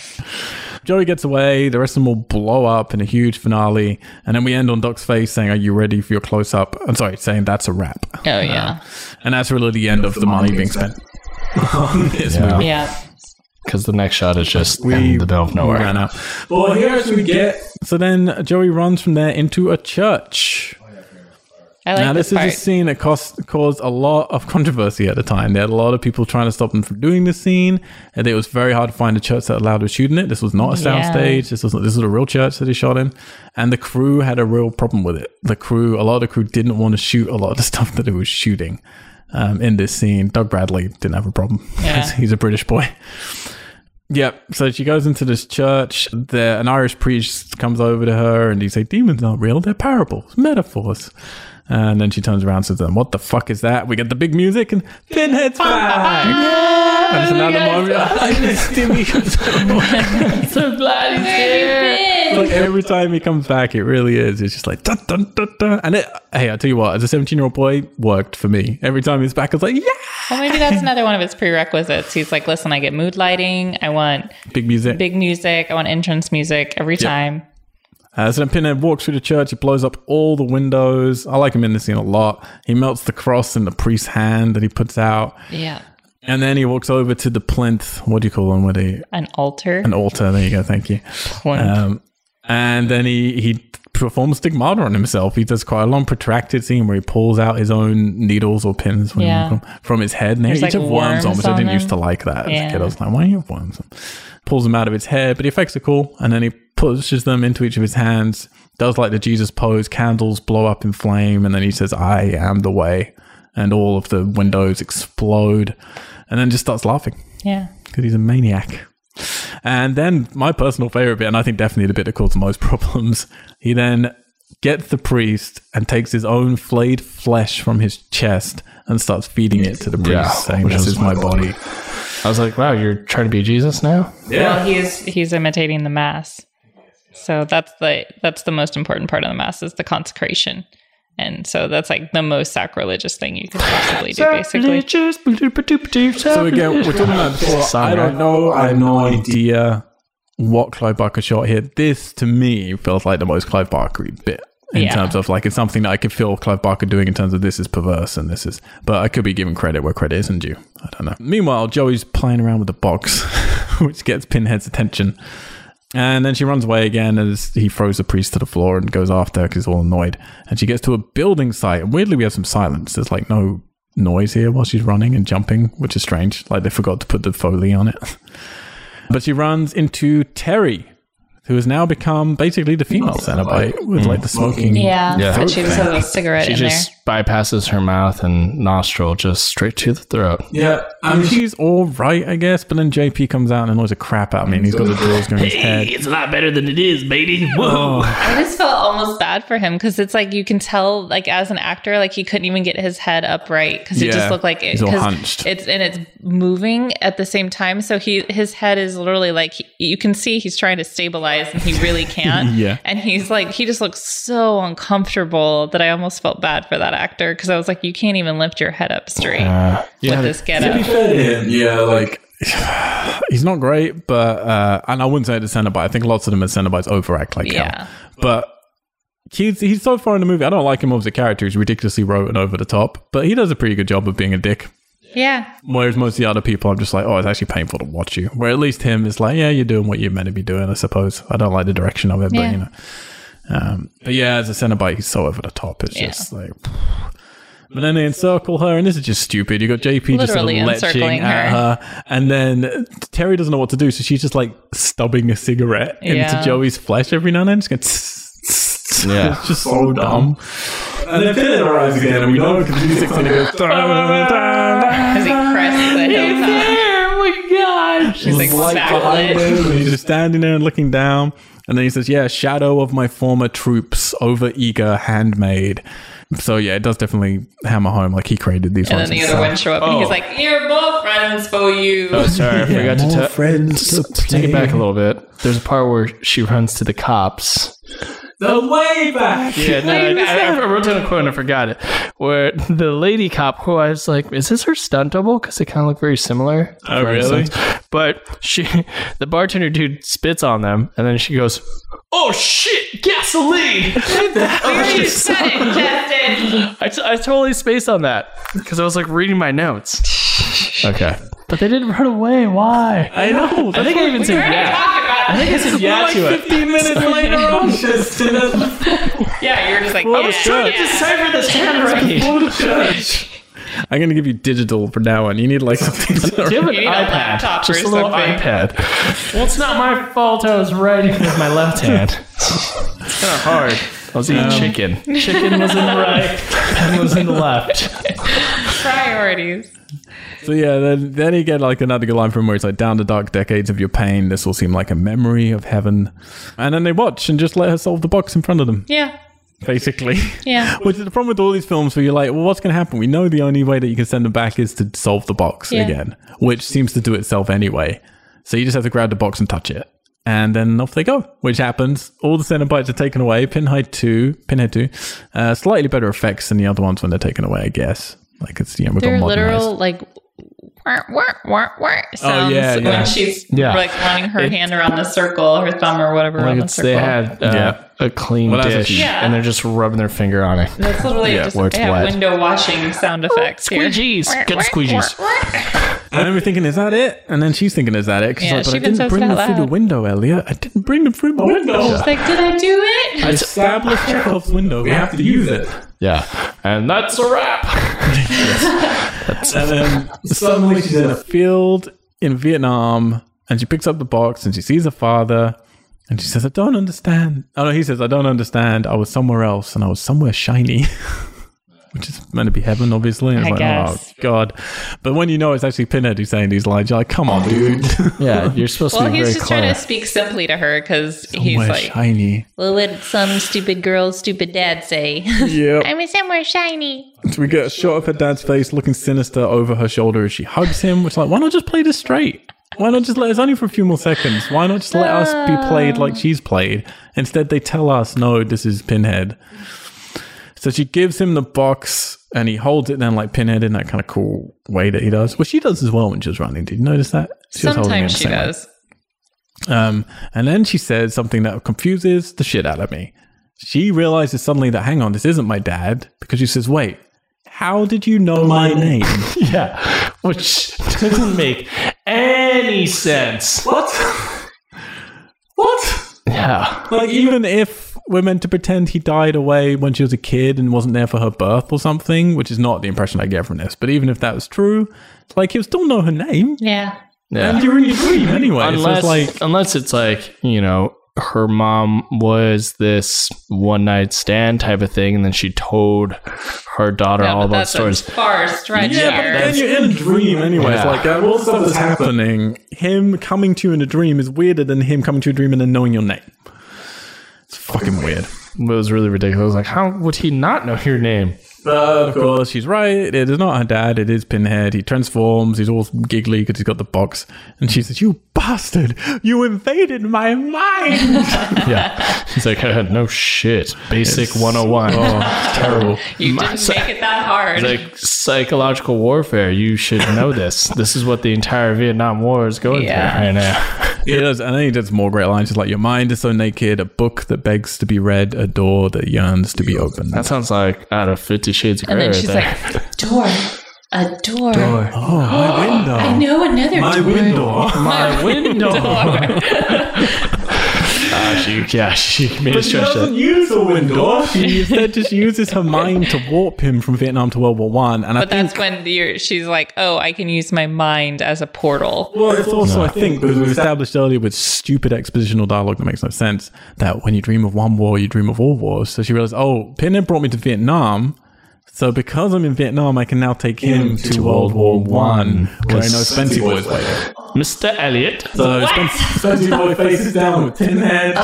They should have kissed. Elliot says to him, now we're going to hell, to which Pinhead says, ladies first. You're just like, oh, is this what the first films come to? Yeah. Like, I don't think the first film's a masterpiece, but really, this is where we come. Yep. So then she gets all S&M'd up. Basically, yeah. He's like, you're gonna like this. Gags and blinds and things around her boobs, and we get lots of close-ups of eyes suddenly. As there's like I think there's meant to be a noise under the floorboards. but they're all like looking down. Yeah. It's really weird. Well, because like these like steampunk torture things like all of a sudden erupt from the floorboards. Do not like this. It's like a weird penis monster and literal semen dripping out of it. Yeah. I was like, is he going to impregnate her? What the hell are we doing here? It is fucked up. Really, Yeah. I didn't know what was happening. Probably a Clive Barker. I thought it was going to get really dark and like something was basically going to rape her out of the floor. I was like, like whoa. Evil Dead style with trees. And what happened? Yeah, I was like, she's going to get pregnant and out is going to pop the Cenobite lore. Yeah, she should have gotten preggers. That would have been good. Yeah, Whoa, that would have been baby. That would have been, or That'd it's be like painful. it happens and then she wakes up and like, oh, and then she's pregnant. Oh, and then she feels weird. She like blacks out. She wakes up in the hospital and go, "Oh, by the way, you're pregnant." Credits. Your baby's doing great. What? She's like, oh, what happened? She's like, you're okay. You're all right, and your baby's okay. Bum, bum, bum. I don't like this shit though because we have more stuff from. We've strayed away from it, which I've been grateful for. But we go back to Hellraiser 2 with biomechanical shit. So yeah, you have this weird penis thing, tentacle, and then it's got like mechanical things in it. Right. It's like I don't like it. It doesn't work for me with my idea of what the Cenobites originally were and what Hell originally was. It's too just limited in its 90s heavy metal sort of version of Hellraiser. exactly. I like this shit, but anyway, Spencer holds Pinhead's hand. He drops the blood box. And Joey's freed the second the box hits the floor, and then they start fighting, and their faces begin to meld in the mixture of prosthetics and then weird CGI blurring, distorted bubble, fisheye, close up. Very strange. I like the prosthetics, but not the CGI so much. Yeah, and then Pinhead seems to consume Spency Boy. And then we get another reveal for Pinhead, our last one, as the music goes, da da da da da. I'm like, yeah! Spencer's dead! Yes! Evil wins! We're winning, guys! Elliot's still in there, and his head keeps changing, and he asks her to send him to hell, so she messes with the box a bit, because, that's what happens. This is where we get those window pane noises, which is like there, and saying, screech, screech, screech. And then a blade comes out of it, which hasn't happened before, and then she manages to convert it into the Leviathan shape. No, it's not a blade, it's the top part of the Leviathan. Yeah, but it looks like a blade. But it's like it's a sharp blade. Well, it hurts her because she goes because it like pokes out. Yeah, it literally makes her bleed. And then she stabs him with it. Pinhead just dissolves into the box. Yeah, kind of makes sense, I suppose. Yeah. Then she's back in the building ground, and she gets up and doesn't know what to do with the box. What do? Put it in the wet cement. Which also. What's cement? Like that means someone literally just came by that day in the middle of the night. Middle of the night. Yeah. Some wet cement. It takes like days to dry. That was no. Wet. That was really. It does not take days. It does. That's why when you watch on Firewatch, you see people's footprints and stuff. That was but you don't see people stuck in cement. Like it's not wet like that. It really is. Like when you get like mass amounts of cement in building somebody must have laid it not too long ago. It would have been that day. Yeah. Literally, that day. like maybe and then they leave it hour. overnight to like no. It takes hours and hours and hours. When you do like mass amounts of, we don't need to get into this, but it really is. When you do mass amounts of wet cement, and I started a day before there was any cement there, and when I came back, it was still wet where I could like carve my name to it, but it wasn't wet like that. You could put your whole hand in it. It would be a few hours after you mass wet cement on a building site. It takes but the top part would have been you guys. okay. It happens. Stay tuned for we're going to experiment. We're going to bury our own. I just literally like I've been there when it's been like that. Where you have people on an industrial site and they'll put down cement in the day. You can go there at nighttime and it's all like that. It's all wet. All and, right. It takes ages for it to dry. Let it go. I don't know what else to tell you. It's a fact. Anyway, it happens. So she does it. But anyway, she puts the box in there and then walks away, and then we cut to X amount of years later, we don't know, but a building is made and erected. It's totally reminded me of a scene from like Jumanji. Like I wanted it to be like don't. But they have to like dig it out every time, and I was waiting for them to be like, "What's that noise?" Like buried in the floor. And then we pan from people in rotating doors and music swells. We see the hallway, and then we see the lament configuration design is strewn all through the building in huge templates everywhere. Don't know really what that means. I don't understand this. And then credits roll to an awesome song from Motorhead that goes Hellraiser! Hellraiser! Yeah. And you're left feeling very different, right? If you might be confused and that song comes in, like, I'm pumped now. Yeah. Let's do it. Let's watch the movie. Yeah. Oh, the movie just happened. Oh boy. That was it. That was Hellraiser. Hell on Earth. Well done, guys. Yeah. Lowest rated on the IMDb of the 3 films we've watched so far. It got a 5.5. but I want to know what your feelings are, because I think Katie's holding a weird little hand over there. So let's go to you second, Justin. What macaroni? How are you feeling about Hellraiser 3? What rating would you roughly give it? And what are you hoping for with Hellraiser 4 next week? Man. We broke you. Hang on. Yeah. Wait. There were some cool parts in it. I don't even know. My mind is still just scrambled from this. I would rate it a 4. Okay, that's the same as 2 very much for you, isn't it? Oh, no, you gave 2 of 5, didn't you? No, I gave the first one 4.5. No, the first one was a 7. Okay, the second one was a 5 or 4.5. This one's a 4. And this one's a 4. This is your least favorite so far. This is my least favorite so far. Okay. It's just kind of, there was cool elements, like the pillar looked really dope. Mm-hmm. I mean, Pinhead was a lot stronger in this. I liked his like presence, but then it just faltered near the end.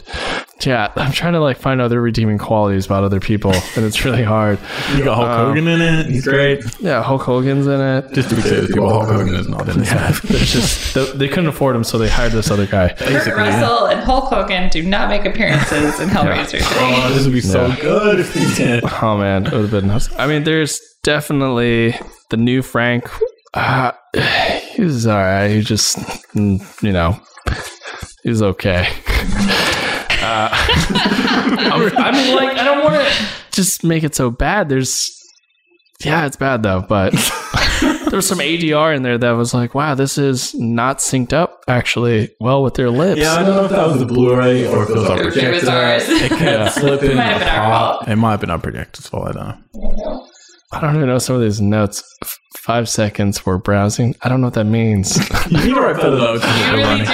I would recommend writing in capital letters. Roses on Ice. That one's my favorite part That's of that pretty entire funny. thing. That's what this should have been called. Hellraiser 3, Roses on Ice. So it didn't go where you wanted it to. When you wanted it to go. I mean, how can I get you back? It was different. It was cool. It didn't have the main girl again, but... It fucking was. Yeah, I liked her character had a little bit more drive, like a focused drive. Yeah, so it was not too bad. Just I wish it was a better actress. Pinhead was awesome, but he was like super evil. I don't know. I want that nice middle ground where he's kind of a good guy, but he's not, and then she's just the main girl's caught up in this weird shit. Like dealing with his issues. I kind of want that weird middle ground, but ultimately I want it to take place in space. Just want that space. That's all you ever wanted. Oh my god, this is gonna be such a shit show if it's in space. All you want. Yeah, You got it with Jason. It took you 10 films to get it with Jason. I hope it goes to, or you know what? I hope it goes. But then the chains wouldn't be able to latch into people because of anti-gravity. I want it to go They'll just float outside. around. Yeah, that's true. Outside of a city, Right, maybe. yeah. Okay. Somewhere, a different location, maybe even a war. Take place during a war. That'd be We kind of just cool. did war. No, just like Not during really. a whole entire war. Like, Yeah, but like, it would be sick to just have, Elliot Spencer's story of him becoming kind of a Cenobite. you want even more origin. Yeah, I would like that. I would like to see that. Okay. All right. But a 4. A solid 4. I mean, 3.5 would be more accurate, but we're going to go with 4 because I'm generous. Yeah, we need to leave some ground underneath there for the future films that we go to watch. Katie Watson, Hellraiser 3. You were not looking forward to this. You were looking pretty I was so scared. nervous for this film, but I really liked it. Fucking knew it. I thought it was going to be so bad. And I was like, I don't know. Like, at least it made sense. It had cohesive story. I didn't think the lead was as bad as you hated her. Like, I just thought she was another Kirsty. I was like, whatever. They don't give girls anything to do in those films anyway. I mean, obviously there were faults with it, but they're like, I thought the effects were cool. I think it went more down the road of what I like to see with this, which is like, yeah, it's not meant to be a nice, pretty horror film. Like, it's meant to be pretty grisly and like torturous. Pinhead was way more assertive, which is what I wanted from him. He was more demonic and evil. I know that my mom doesn't listen to this, so I can be like, I thought the church scene was cool because it really was, I mean, like spitting in the face of all the things that I thought would be quote unquote realistic for someone like Pinhead to be doing. Like, he is the Antichrist, like, in case in point. And I like, it was a weird ride, but it was one that I was like, yeah, okay. Like, it makes sense for me knowing what I was getting into. This feels obvious. Like, you're going to hit a point like this.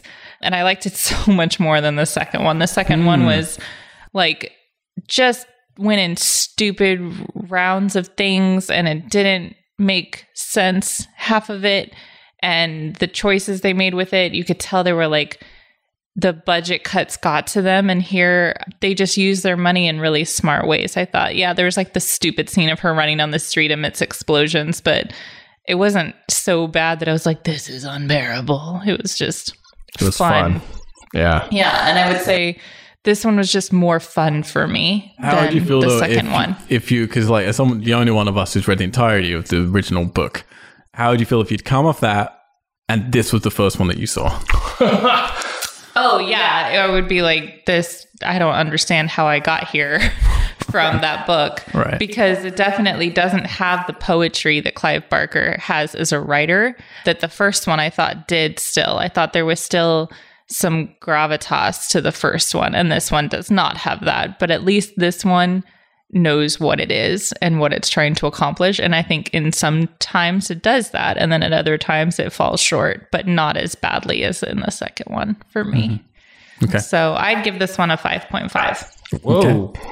Whoa. Which I gave the second one a 4. So. Whoa. And what are you hoping for in the next... But yeah, I agree with Justin that I explosions. I don't want the cityscape anymore. I'm kind of tired of this story. I don't know that I want more origin story on Pinhead. I kind of just want I want fresh characters. Like, I just feel like we keep and I feel like obviously you're going to keep ending up with your final girl, but I just want something more from that character. I want someone maybe smarter who is more of an opponent, who doesn't really need everyone to help her out. Like, I want someone who like is, more ready for someone as indomitable as Pinhead can be. So, or maybe even someone who's like into this, who's like a woman who, yeah, she's smart, but also she's kind of like into this scene. So she's, because all we've had so far is she's like sleazy dudes. Like the reason that the box gets open is because some guy can't get sex out of his head or is like so obsessed with the human form or whatever. Like, it's not fair for that to be so sexist. Like, it'd be cool if you got to see another side of that. I think so much of it comes down to intent. That's the thing. I think you mentioned there the poetry of the book was coming across a bit in that first film. And obviously here they're in a completely different universe from that. They're not trying to do any of that. And I think that is the thing, isn't it? You have to judge this stuff on intent, because when I look at the first one, the intent is to recreate the book. And it succeeds and fails depending on... I haven't read all of the book, I need the first chapter. So, and the second one for me, this is the thing, is like, I still feel there's an intent for greatness there. Like, it wants to do something that means something. It wants to do something that has gravity, and it falls over a lot of the time. But its intent is to do something more sophisticated than this movie, for sure, and to deal with bigger things than this movie. This movie's intent is to make money. Like, this movie's intent is to be a popcorn, early 90s, like horror film, action horror, exactly, based on what they're hoping to create is like is becoming an icon, and they want him to be a slasher icon, really. And this is the closest so far, for sure, that he's become to a slasher icon. He's literally slaying a club full of teens. Like, it's very Freddy Krueger. And I think, depending on you're looking at it, that's a big problem. I mean, I look at that from the stuff that I liked about the first Hellraiser. All right, this is doing nothing that I like about the first Hellraiser, other than giving Pinhead some cool lines. But what was kind of cool was how subdued he was in the first one. He just sort of turned up every now and then. Now he's obviously, he is the king of the party here. So it's very hard to judge. It's like, is it succeeding what it's trying to do, or is it succeeding what I want it to try and do? So if I can look at it in that way, I have to say I understand your perspective with it, in that this is arguably doing its job better than the second one and succeeding in what it's trying to do. Whether you're interested in what it's trying to do is a whole different matter. And I kind of hate myself for it, but this one is always, one of the more fun ones to watch, because there is some money in it, because everyone is so stupid in it, because there's lots of, like, it moves pretty quickly. There's, like, violence and nudity and weird stuff happening. And it's like, it's just a stupid horror film, right? And it's done all right. Does it bastardize, the series and the lore? Yeah. Yeah, it really does. And it's hard to reset after this. Like, how do you get back on track? I do think, like you said, the Pillar of Souls looks awesome. I think Pinhead has great stuff in this. Again, it's taking him away from the dignity that he should really have and the reserve of making him really chilling. Instead, he's becoming an icon. But I kind of like that, you know. It's like Jason in 2 has more dignity than Jason 6 and 7, but it's a lot of fun when Kane Hodder started playing Jason and he's just a dude, you know? And Pinhead's becoming a fucking, like, icon, and it's fun. I think the lead actress I think she's astronomically worse than Ashley Lawrence to a degree that is quite gobsmacking. And I can't really imagine just how much more I'd enjoy this film if it had a lead that I was actually enjoying. The Cenobites, I think, are terrible as well, or whatever you want to call them. But, yeah, it's a fine ride. I would probably give it... Oh, it's really hard. I would probably give it roughly equal at the moment. I really have to think about it when I get to wrap up, but equal with the second film because they're doing very different things. But yeah, I don't know. It's a weird one to judge. I hate it, but I'm also like, I would rewatch that one. Yeah, more because it's so stupid. I just feel like each film is kind of its own thing. Yeah, they're just like, oh, let's put some ingredients in this box, shake it, and here's a movie. Exactly, yeah. So yeah, I'm going to mention a little bit about next week in a minute, but first of all, if you're listening to this, please do head on over to wearegeeks.com, wearegeeks.com. That is where you can then patch out to all of our podcasts. You can listen to all of our old horror channels from Friday the 13th, Nightmare on Elm Street, Invasion of the Body Snatchers, Texas Chainsaw Massacre, The Child's Play. We did Danny Boyle, which is horror. Sunshine. We also have a show just called Geeks, where we talk about topical games and movie stuff. Just go to wearegeeks.com, then you get to our podcast, or type it in there wherever you want to, and you can subscribe. If you, honest to God, if you're listening to this, we do it all for free. It takes a lot of money, a lot of time and effort. If you can subscribe, it really, really, really helps us out. If you can leave ratings, helps us out even more because not many people, such a tiny percentage, leave ratings. Be a nice person. We have to feed Justin. It's not cheap. It's not cheap. And we see the figures now. We know, like, we were recently looking at, like, we have nice people. There's a nice group of people listening to us, so we really do appreciate it. Thanks, nice people. But if you can just take that 30 seconds it will take you to go onto our iTunes and just rate us, really, really helps us out. Yeah, like a 5-star. Whatever you want. Just any interaction is good. And while you're on wearegeeks.com, you can also go over to our Twitch channel where you can subscribe to future-proof yourself for some very cool content that's coming in 2018 from us very, very soon. And through wearegeeks.com, you can email us directly, or you can just type in mail@wearegeeks.com, mail@wearegeeks.com to tell us whatever you want. All of our social medias are through that site, and you can click on the little black label that says We Are Tessellate. They're a publisher, a production company run out of London, LA, and Tokyo, who make feature films, music, and all that fun stuff. And we just made our first feature film, which I wrote and directed, and it's called Starfish. And we talk about that on our personal social medias and on the We Are Tessellate website, which is about to get revamped again, actually. My personal social media is Mr. Al White on Twitter, on Instagram, on Xbox, Mr. Al White. Justin. I like that little tongue twister. First feature film. First feature film. ITSRADLEY. It's Radley. Find me. Play games. Say hi. That's a good rule of life. Katie Watson. I usually do my Twitter handle, but no one talks to me on Twitter, so I think I'm going to do my gamer handle because... Yeah, that's what you do most of your stuff. Yeah, but it's just all food, and I don't really feel like everybody likes food. If you're listening to this, I guarantee you like food. All right. Well, if you like old cars, food, and cute dogs, and dogs, then you can look at My Dearest Watson is my Instagram. There you go. So you can come follow me on that. And they should. Good content. We will be back next Friday with Hellraiser Bloodline, which is the fourth and the final of the cinematic. Oh boy.